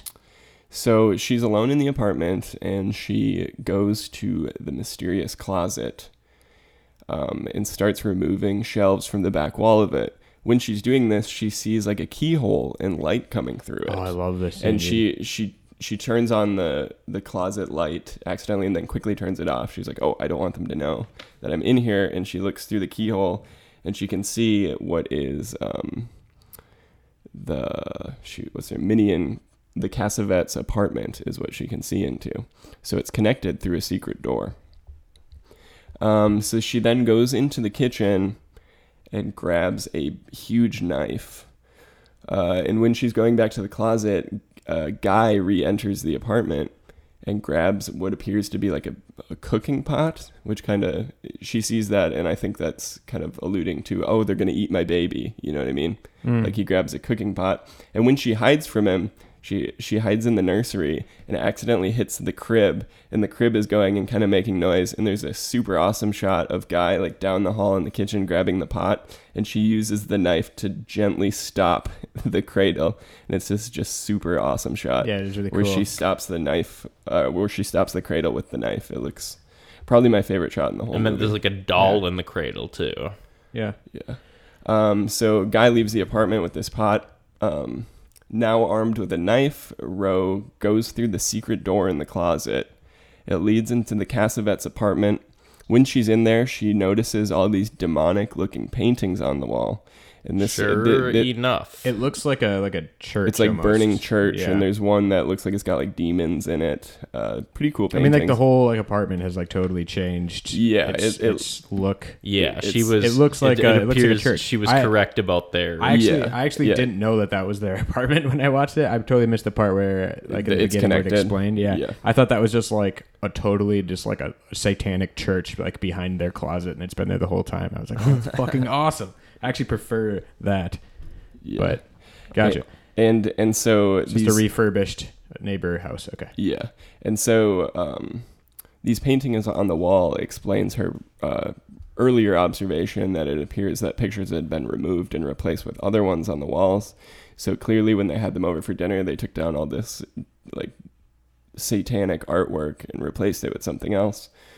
So she begins to creep deeper into the apartment, and as she does, she hears people talking and laughing. She continues walking towards these noises, and she enters a room filled with a lot of people. It's the Cassavetes. They're elderly. Elves. They're Elves and guns. they're elderly friends and Guy. She's standing in the room for a moment before someone notices her, and it's Minnie's friend who screams because she's alarmed because Ro's just in there with a knife. And Ro just kind of stands there as everyone looks at her, and she takes in her surroundings. Guy sees her and walks out of the room. Roman tries to talk her down, and she says, "Shut up! You're in Dubrovnik. I don't hear you." Yeah. Which I thought was super interesting, because to me that was a very strong indication that she could be hallucinating this entire thing. Yeah. There's people, and they're trying to calm her down. And she also, one thing we see in the room is a painting of Adrian Mercado above the fireplace. And there's also on one side of the room, there's a large black crib with an upside down cross hanging above it. She approaches this crib and is horrified to see a baby with horrifying demon eyes. She asks, what have they done with her baby? Roman responds, he has his father's eyes. And she's like, what? Those aren't Guy's eyes. And it's kind of the first moment like, Satan is his father, Guy's not Guy. He came up from hell and begat a son of mortal woman. Yeah. So he explains that Satan is the baby's father, which is punctuated with everyone going, "Hail Satan!"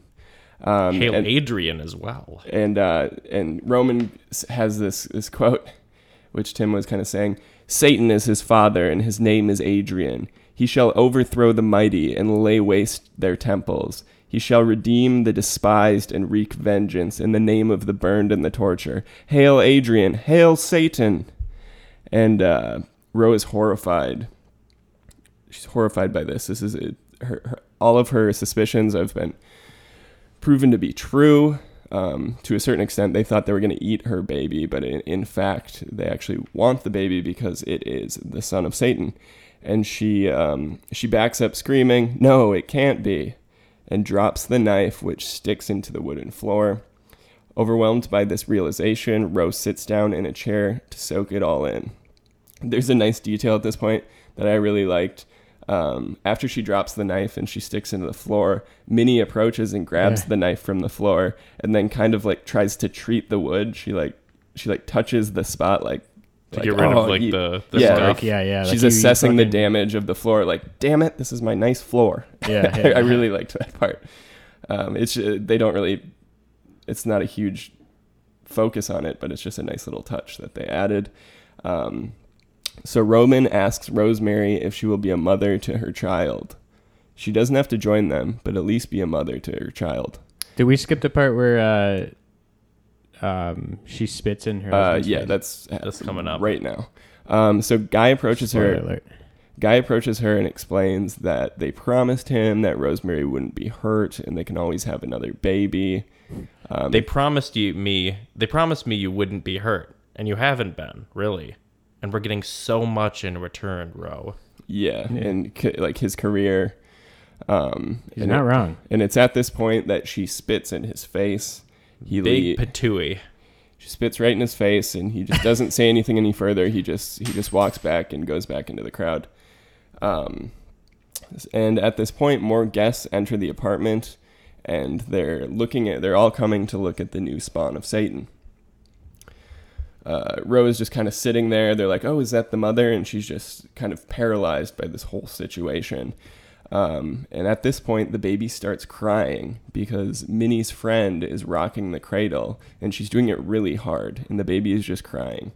At this point, Ro stands up and approaches and tells Minnie's friend she's rocking her too hard, and that's why he's crying. Minnie's friend's like, "What?" She's kind of a bitch about it. And Roman's like, no, you sit down. Let Rosemary rock her baby. And Rosemary walks over and she goes, "You're just trying to get me to be his mother." And he says, "Aren't you his mother?" And she kind of takes it in and approaches the cradle and just starts gently rocking the cradle, and the baby stops crying. And she looks in on her newborn baby's face. The crowd surrounds her and watches while she slowly looks at the baby, rocking it, and she appears to start having kind of a fondness for it. And there's a little bit of a smirk on her face, and it appears that she does in fact love her child.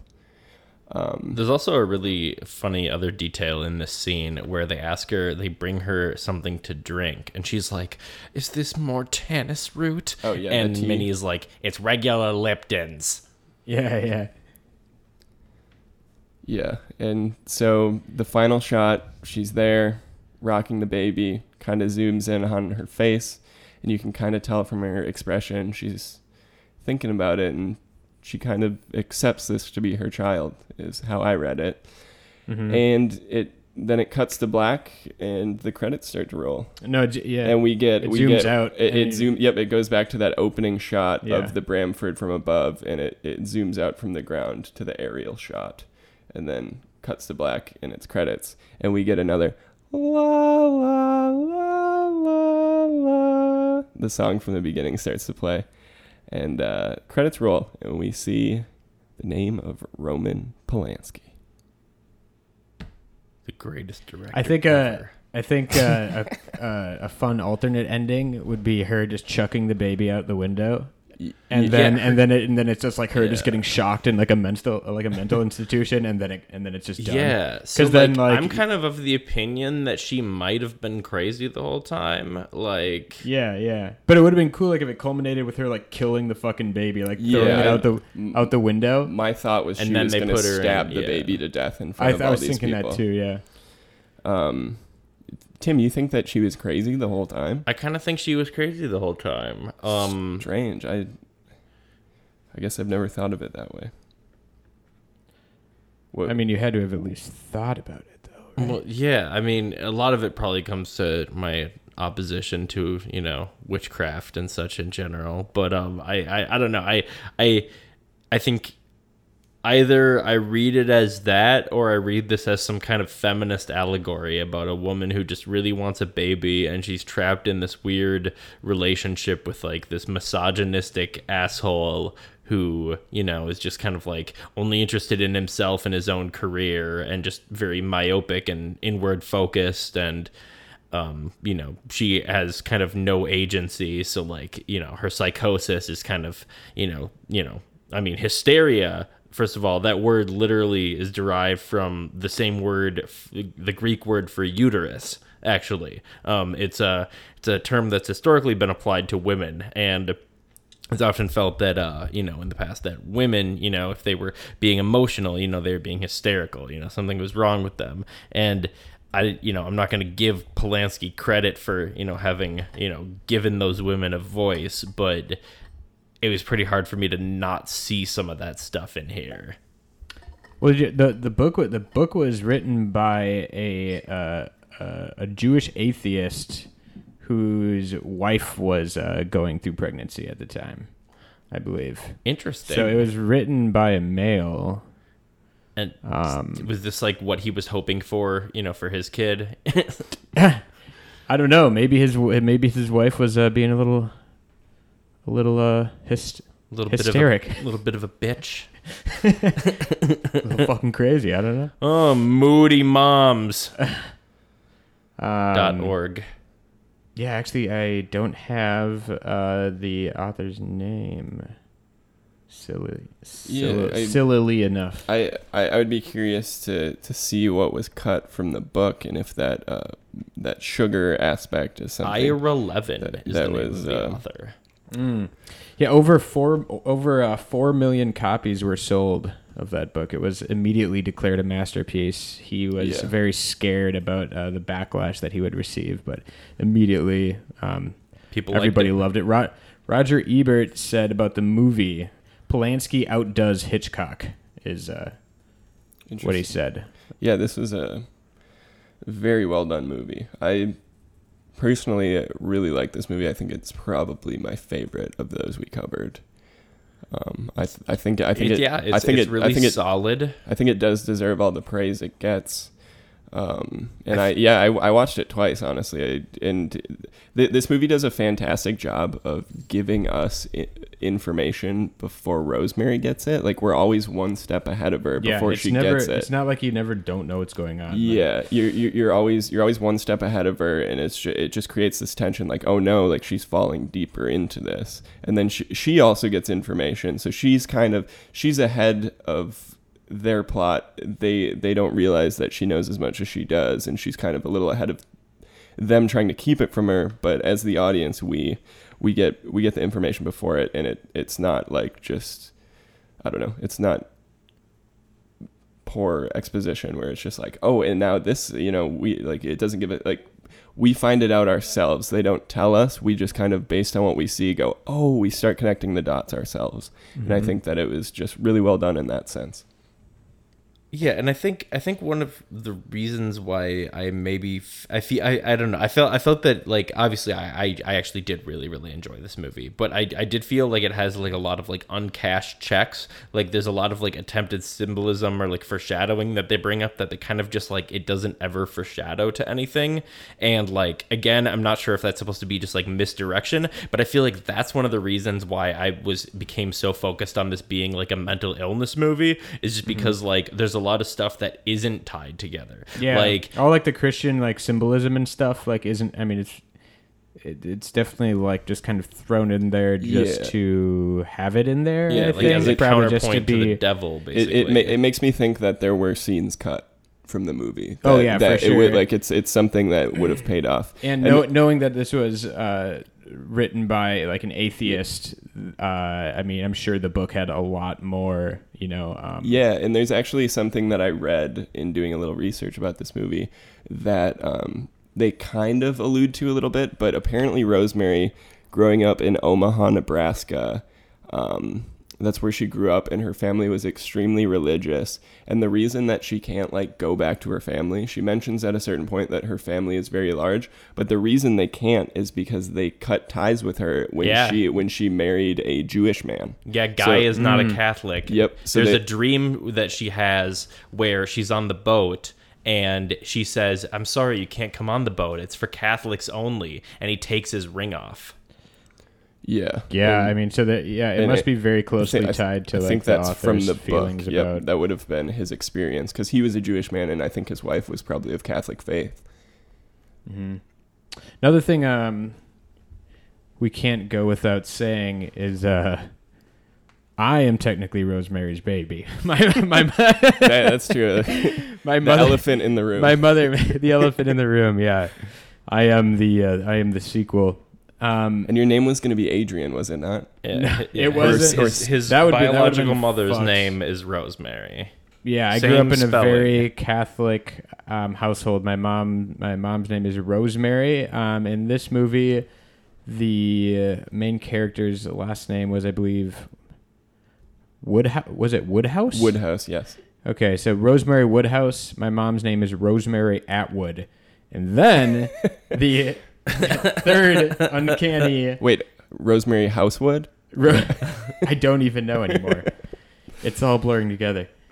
My mother recently got a Mia Farrow haircut. Check this out. I wish you guys could see. Maybe we'll post this on our webpage. But No way! Get the fuck out! this was and she's April 23rd. Look at. She's replicating the haircut that she got when she was pregnant with you, right? Wow. Yep. To be clear, this is not the Vidal Sassoon haircut. This is like the traditional Mia Farrow haircut. Like she's got bangs. Yeah. This was her before she got her haircut, though. I think also like the same. Is that the same haircut Yeah, as it's the before? same. Spitting It's- image it's- of the devil himself. It's the haircut that she has, and ultimately gets it cut. She's got both haircuts, I think. kind of like a Schrodinger's haircut situation. I think there's something going on here. Yeah. Existing She's a something lovely state lady. between two haircuts until we see and we know which haircut it is. Just like the movie, she's a lovely lady that gave birth to the Antichrist. There's my mom in a superimposed picture of the Pope next to her. Skull? What And the for some reason, hell? the Vikings. That is- I don't think my mom knows how to use Facebook. that's a very strange shit post. You should probably send me that. There- It's my mother with a Vikings border, but like the Pope is like superimposed to make it look like she's standing Pope next to her. Francis is like chilling there. Yeah. and they're at Yankee Stadium. I don't think my mom knows like what sports are. Anyways, And I just wanted to get that out of the way. Yeah, and you do also have demon eyes as well. I do, yeah. I got a forked dick as well. Yeah. It goes. Sano was Whenever I also take off my pants. conceived on baby night. Yeah. And your mother was asleep, was she not? Yeah. So the story goes. So Parallels the are- legend Yeah, goes. the parallels Yeah. are just. Every is actually based Thanksgiving on your this comes life. up. Every Thanksgiving.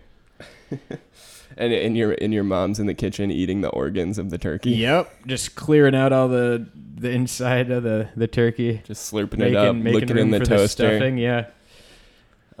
Big meat cleaver just hacking off flesh. Yeah. Let's see, what else do we have here? We didn't mention the Times Magazine article or the in the Times waiting Magazine. room. Yeah, Is God Dead? It comes up twice. I think someone might be reading it. That's in Saperstein's office.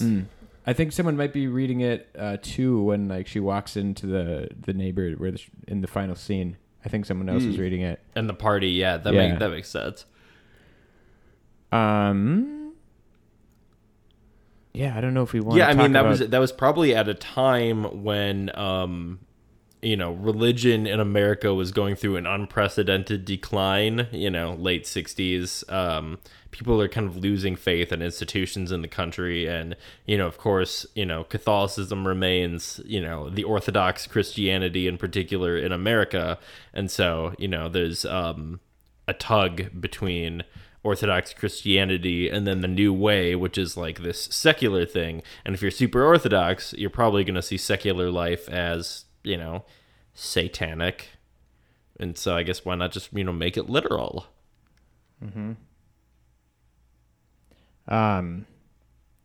Sorry, I'm just trying to figure out who cut Mia. Is it Mia Farrow? Mia Farrow. Mia Farrow, Mia yeah. Farrow. Okay. Like an Egyptian pharaoh. Oh, gotcha. Not spelled the same way, but pronounced the same way. Well, there's so she says it costs $5,000 for what should have been a $30 haircut.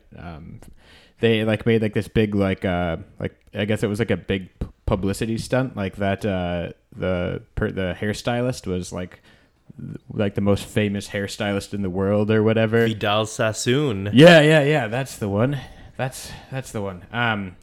I guess they set up this whole photo shoot of him supposedly cutting her hair, but then after he died, Mia Farrow tweeted or posted online that that was actually just all a big publicity stunt, and she had actually cut her own hair 2 years prior or something. Weird. So she gave herself that haircut. So I don't know. Weird. There's just some urban legends about the Mia Farrow and her haircut.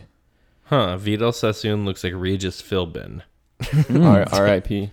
Also, Yeah, R.I.P. both of them. R.I.P. Speaking of R.I.P.s and urban legends, this film is also supposedly cursed. One of the many cursed Hollywood films. Not a really big body count, but there were a couple notable ones here. So the first person to die, Not after, on set, not on set. Yeah. No. This is like the people involved in the movie. A lot of them met some misfortune and unfortunate ends. So the first person to die involved in the making of the movie was the film's composer. Unfortunately, just have his last name. Yeah, that was him. Komeda, or I'm gonna call him Komeda because that's how it's spelled. So the details of his death are somewhat scarce. And wait, he was eaten in a Spanish-speaking country. Oh yeah. As comida is food, I believe. All right. Now I'm gonna call him Komeda. I'm just kidding. Changing his name.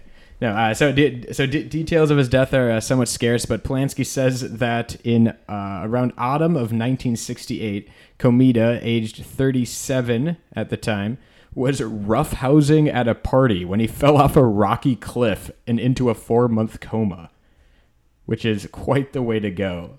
He also mentioned that he had lost a sock shortly before that.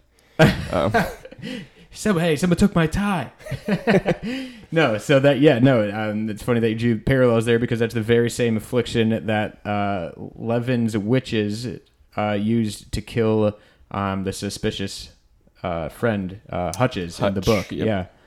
So kind of crazy coincidence there. And what the fuck is he doing roughhousing next to a rocky cliff? And was it naked roughhousing? Because that I could understand. But if it was fully clothed roughhousing, Thinking maybe a little greased up. lubed up. A little bit of Lubed up. animal grease, Yeah, maybe some yeah. blood. And this was at the Nicholson estate. No, but that'd be, maybe we can throw that in there just to make it more interesting. Castle Nicholstein. No, but he never regained consciousness, and he died the next year. In April 1969, the producer was suddenly stricken with severe kidney stones. He was apparently delirious in the hospital and hallucinated scenes from the film, and was said to have yelled, "Rosemary, for God's sake, drop the knife!" Oh, jeez, that's crazy. Yeah. He did eventually recover, just barely, but never made a Hollywood hit again, which I feel like is not the spookiest ending. But I don't know, man. There's nothing scarier than a downturned career. yeah, passing a kidney stone. I mean, who am I to say that that's not scary? It's supposed to be painful, but scary. I don't know. Moving on. So the next one's obvious. Polanski himself and his girlfriend considered Yes. a victim of the curse as well. It was 1969. He had just moved to California with his girlfriend. You may have heard of her, Sharon Tate, who, by the way, appears uncredited in the background of the party scene in Rosemary's Baby. Not the younger Rosemary's Party, yeah. Rosemary's Party. Okay. She actually tried out for the main role, but Paramount insisted on giving it to Mia Farrow. Nice. But I guess she just like hung around set and apparently became increasingly obsessed with the occult during this time. Huh. And Interesting. then And then her demise was at the hands of a cult. yes, literally at the hands of a cult. Charlie Manson. Yeah, Not him, but rather his followers. Manson and the the boys. Manson And family. Burroughs, yeah. Sorry, the Charles Manson experience. Yeah. So I just thought it was interesting that she actually does appear in the movie. I feel like giving the Yeah, I curse think that more counts. validation. Yeah. Because like if she wasn't even in the movie, Yeah. like Yeah, then it's just her tie with Polanski, but the fact that she was actually on film in the movie, I would consider her in this movie. she's definitely cursed. Yeah. Yeah. Crazy. Yeah. It's quite the storied history of a... Yeah. So moral of the story, don't naked roughhouse next to rocky escarpments. or study the occult. Mm-hmm. Yes, sir. Or have neighbors. Yeah. Don't have any neighbors. If they knock on your door, try to give you a chocolate mouse, you say, "Nah, bitch." Yeah, if you taste something chalky in your food, it's probably ground up pills. Mm-hmm. And if you put them there, then fuck it, eat them. But, if not, be warned. Yeah, yeah. You Pace you yourself. too I could mean, get impregnated by the devil. Yeah, dude, it can happen to anyone, honestly. All right. I think there's time for one last thing. Are we able to separate the art from the artist on this one? I can go first. Personally, with this film, I am able to separate the art from the artist. Roman Polanski is an awful person, and any of his newer projects, he shouldn't be winning awards. That's fucked up. I mean, but it's so should long be, ago, though. He should be ousted. Well, he should be ousted from Hollywood. But I do feel that films that he made before all of this happened can still be appreciated as good art, because it's not only his film, but Mia Farrow gives a fucking phenomenal performance in this movie. Mm-hmm. And this was before all this stuff with Roman Polanski. So are you going to drag her through the mud just because of him? Yeah, everything after that and people that work with him after all of this is out, you shouldn't. You just shouldn't work with him. You shouldn't do it. He shouldn't win awards. Anything after that, no, I can't separate the art from the artist. But the things that he made before, I think you can still appreciate. And another film that I really like of his, Chinatown, is one that I really like, and that one is kind of in a gray area because during production was before that, but its release was around the time when all of this happened. So that one is very much on the line. That movie, I can also separate the art from the artist, but it starts getting dicey, and anything after that, absolutely not. He shouldn't be working. It was appalling to hear that list of directors that backed fuck him. all those- that was fuck all pretty those fucked up. directors, dude. I love a lot of those directors, Yeah. and it was very shocking Alfonso to Cuarón, Guillermo del Toro, David Lynch, Wim Wenders. Darren Aronofsky. Yeah, pretty fucked up to hear that list. Quite a who's who of talent there. All defending him. Yeah, but ultimately, with this film, yes, I am able to separate the art from the artist. But like I said, he should not have a career anymore, and he should be in jail. Out of how many bags of popcorn? Actually, I think How many crushed up pills? we have to come up. How many dishes of chocolate mouse will I eat for this one? I think, though it does have a chalky undertaste, I think I can eat 5 cups of mousse on this, and then Pass out for a very pass long out. time. Out of 5? 5 out of 5 cups of chocolate mouse. All right, you've been warned. Yeah, I'll do it. First one tasted weird. The weird taste kind of goes away after the first one. Once you start hallucinating, you can Once like the barely lewds even kick taste it, in, you yeah. just kind kind of blends in. But yeah. Yeah, once you start like not being able to taste it as much as you are like Yeah, I like can't being feel able to my visually see the taste in like your mouth. You know, I- see like the sounds, dude. At a certain point, I just lose feeling of my tongue, so I can't really. Mm-hmm. But yeah, how about you guys? Separate Separate art from artist. Can I separate the art from the artist? Yes and no, as I feel like is usually the case with these types of things. I do feel like since this was around how many years before the incident? 9 6, about. or what wasn't it? 75, was it 9? 74 when this happened. 77 when it happened. Movie Okay. came out in 68. Yeah. Oh, so, okay. So Chinatown was I know before that as well. Yeah, so I know obviously he didn't write this script. He So did. He wrote the adapted screenplay for it. Oh, okay. Well, He wrote the movie, yes. Well, mainly It's based on the book though, but he adapted it. right, into based a on the book. screenplay. So yeah, mainly what I was originally going to say until I realized that it's probably in the book too. Just like the whole like drugging and raping of a girl, and I mean not a woman, but just knowing what later on happened. I thought it was more in a tighter timeline, but I guess it was how many years? 7 years later or something? 7, 8, 9 9 years. years. He was thinking about what he was going to do. Yeah. I found that really disturbing to watch play out on screen, and then I mean, obviously know what he would later go on to do, which was something very similar and probably something equally as disturbing as it was portrayed in the movie, or if not more so for a young girl in real life, and him being not even close to her age, like at all, 30 is just 30 so years fucking older. disgusting. He was like 47 when he did that. 43, yeah. 43 years old. And I did just want to add quickly that he won the Academy Award for Best Adapted Screenplay for this movie. Okay. Most realistic rape scene. Jesus. You're watching the wrong things. I can. Got some recommendations? Anyway.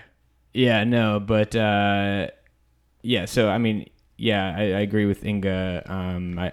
I can separate the art from the artist, but just seems like that particular scene, and then like just like drugging the main character the whole entire movie. I obviously drew some parallels there. And with Chinatown that I mentioned as well, that I don't want to spoil anything, but there are themes like that in the movie that are also kind of questionable once you find out what he's doing later. There's just, a reoccurring kind of uncomfortable. Pattern. A pattern. Just kind of icky when you know how it ultimately turned out. But Yeah. I'd recommend it. You should check it out if you haven't seen Right. it. It's a really good movie. And then as far as cups of mouse, Yeah, how many bowls cups of mousies. I'm gonna give this one a 4. I'd say a 4, and we're not gonna do any decimals. So we can do decimals. You Well, don't I'd have give to it a 4.3 You don't have to then. finish the last cup of mouse. But yeah, I 4 But it's 0.3, very did you polite say? to try. Well, that would have I been my think- 5th cup, but so- I took a couple bites and then I wrapped it up in a napkin and I put it on my lap. So higher So than my husband would stop LA screaming at Confidential. me. In your eyes, LA Confidential. No, was LA high- Confidential was a 5. Yeah. Well, I'm saying that you rated that one higher than this one. So you like Yeah. LA Confidential more? Yeah. Just because horror movies are my favorite genre. I did find this one although it was very engaging. I was definitely engaged the whole time. And I was surprised that like the age didn't show a lot more in it. Like it still holds up very, very nicely.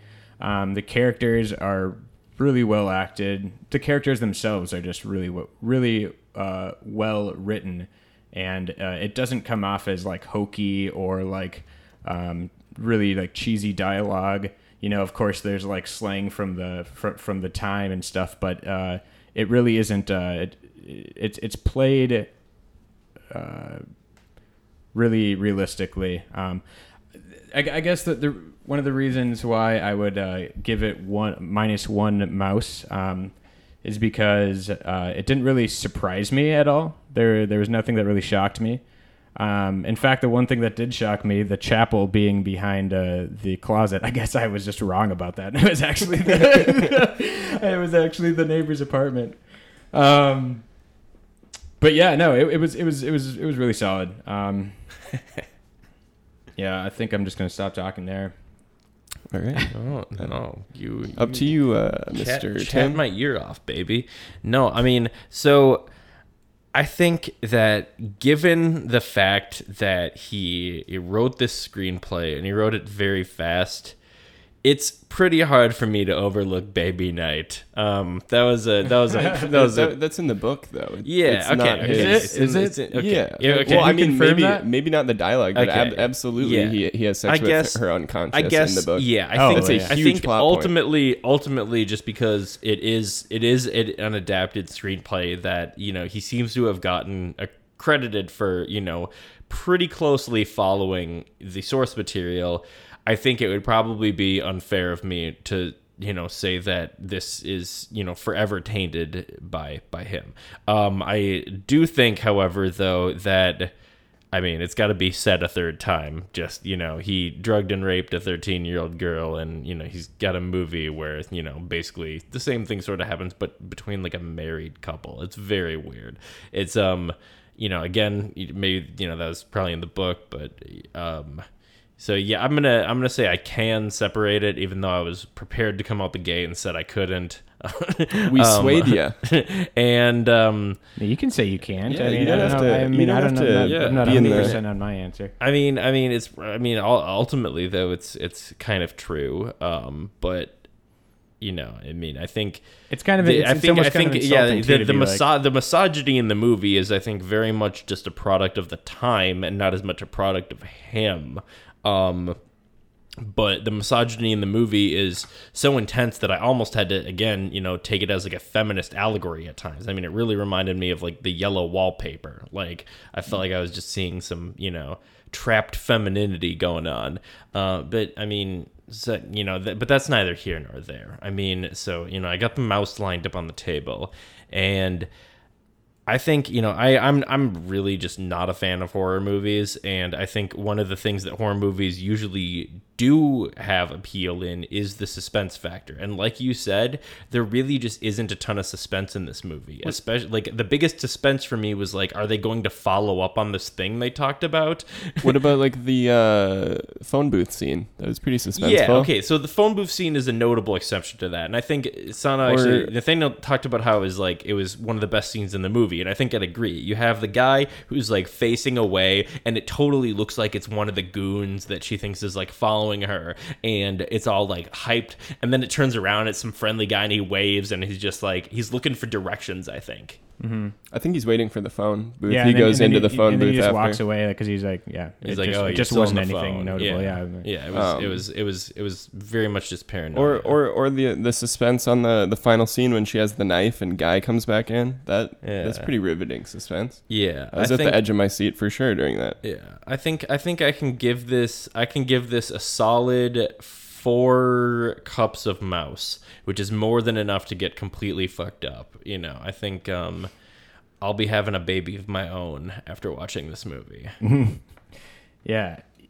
You know, I'm going to go back on my I can separate the art from the artist, because I feel like that's what people have been doing this whole time, and that's the only reason why he's still not in prison.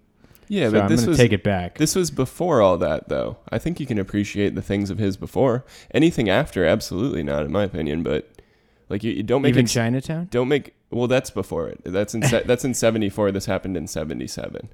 So yeah, He was getting ready. The things before it, you can still say that He it was was buying the lewds. You could say that this has always been inside of him and it's something he's eventually going to do. You could make that case, but I think the things he did before, so like Jack Nicholson did a fantastic performance in Chinatown.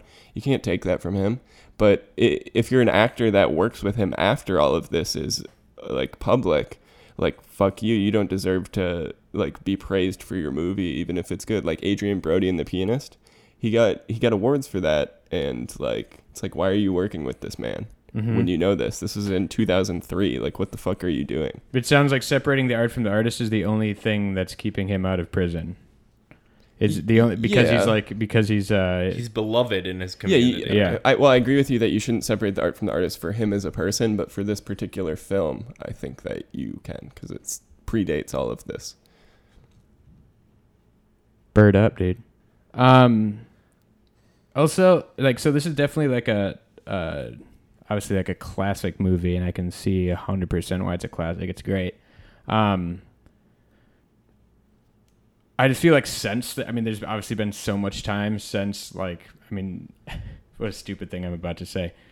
1960. When did this come out? 68. 68. And 68 was a long time ago. Takes place in 66. So that's the New Year's Eve party. Oh, It's right. 1966. Yep. Yeah. Yep.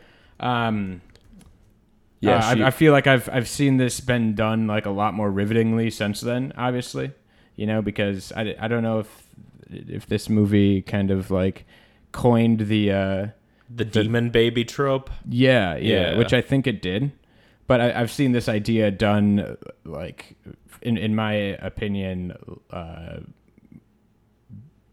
not necessarily better, but like just more like my style, like more like twists and turns and edge of my seat. What's your favorite demon baby film? Ooh, favorite demon baby film. Is Starry Eyes a demon baby film? Or is she just turning into the demon? I think I'm just familiar with Starry Eyes The is Omen, really good. old and new.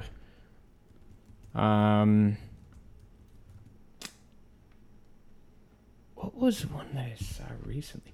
Oh, is it called Bliss? I want to say that one is really good. Let me just. There is a 2014 demon cult worship movie called Starry Eyes. Okay. Yep. Well, I know. Yeah, Bliss is definitely a demon baby movie. Yep. This one is super good. Bliss. This is on Shudder. Shout out Shudder. Yeah, this one's super fucking good. This is even more like drug-fueled mayhem. Like they take kind of like the character of Mia Farrow, but turn her into just like a drug abusing alcoholic, and it's kind of the same concept. Like someone like drugs her and then starts growing a demon inside of her. Anyways. Fuck yeah. So you at least have to respect something that started that trope if you like movies that are after it, right? Oh yeah, for sure. Yeah, no, the movie was great. Also respect their really, really big white people apartments. They had some very nice homes in that movie, despite always talking about how poor they were. They talked about not having money. They talked quite a bit about not having enough money, and they had a very giant apartment, and it was very nice to imagine myself as having something of that size. Yeah, like downtown. Our cricket is starting. I was about to say, is that what that is? It's that time of night. Perhaps it's time to wrap it up. The residential cricket has the crickets are starting to come out. It's just one lonely fella down in our basement. That motherfucker's still alive? Yeah, 8 to 10 weeks apparently. Damn, it's because I've been feeding him every time I come down. Every time I come here, I throw a few pinch full of crumbs down the stairs. Just have a pocket full of crumbs. Maybe we'll feed him that leftover mouse from you guys and hope he just ODs on the chocolate mouse. Ooh. They're rounding out the family with a pocket full of crumbs.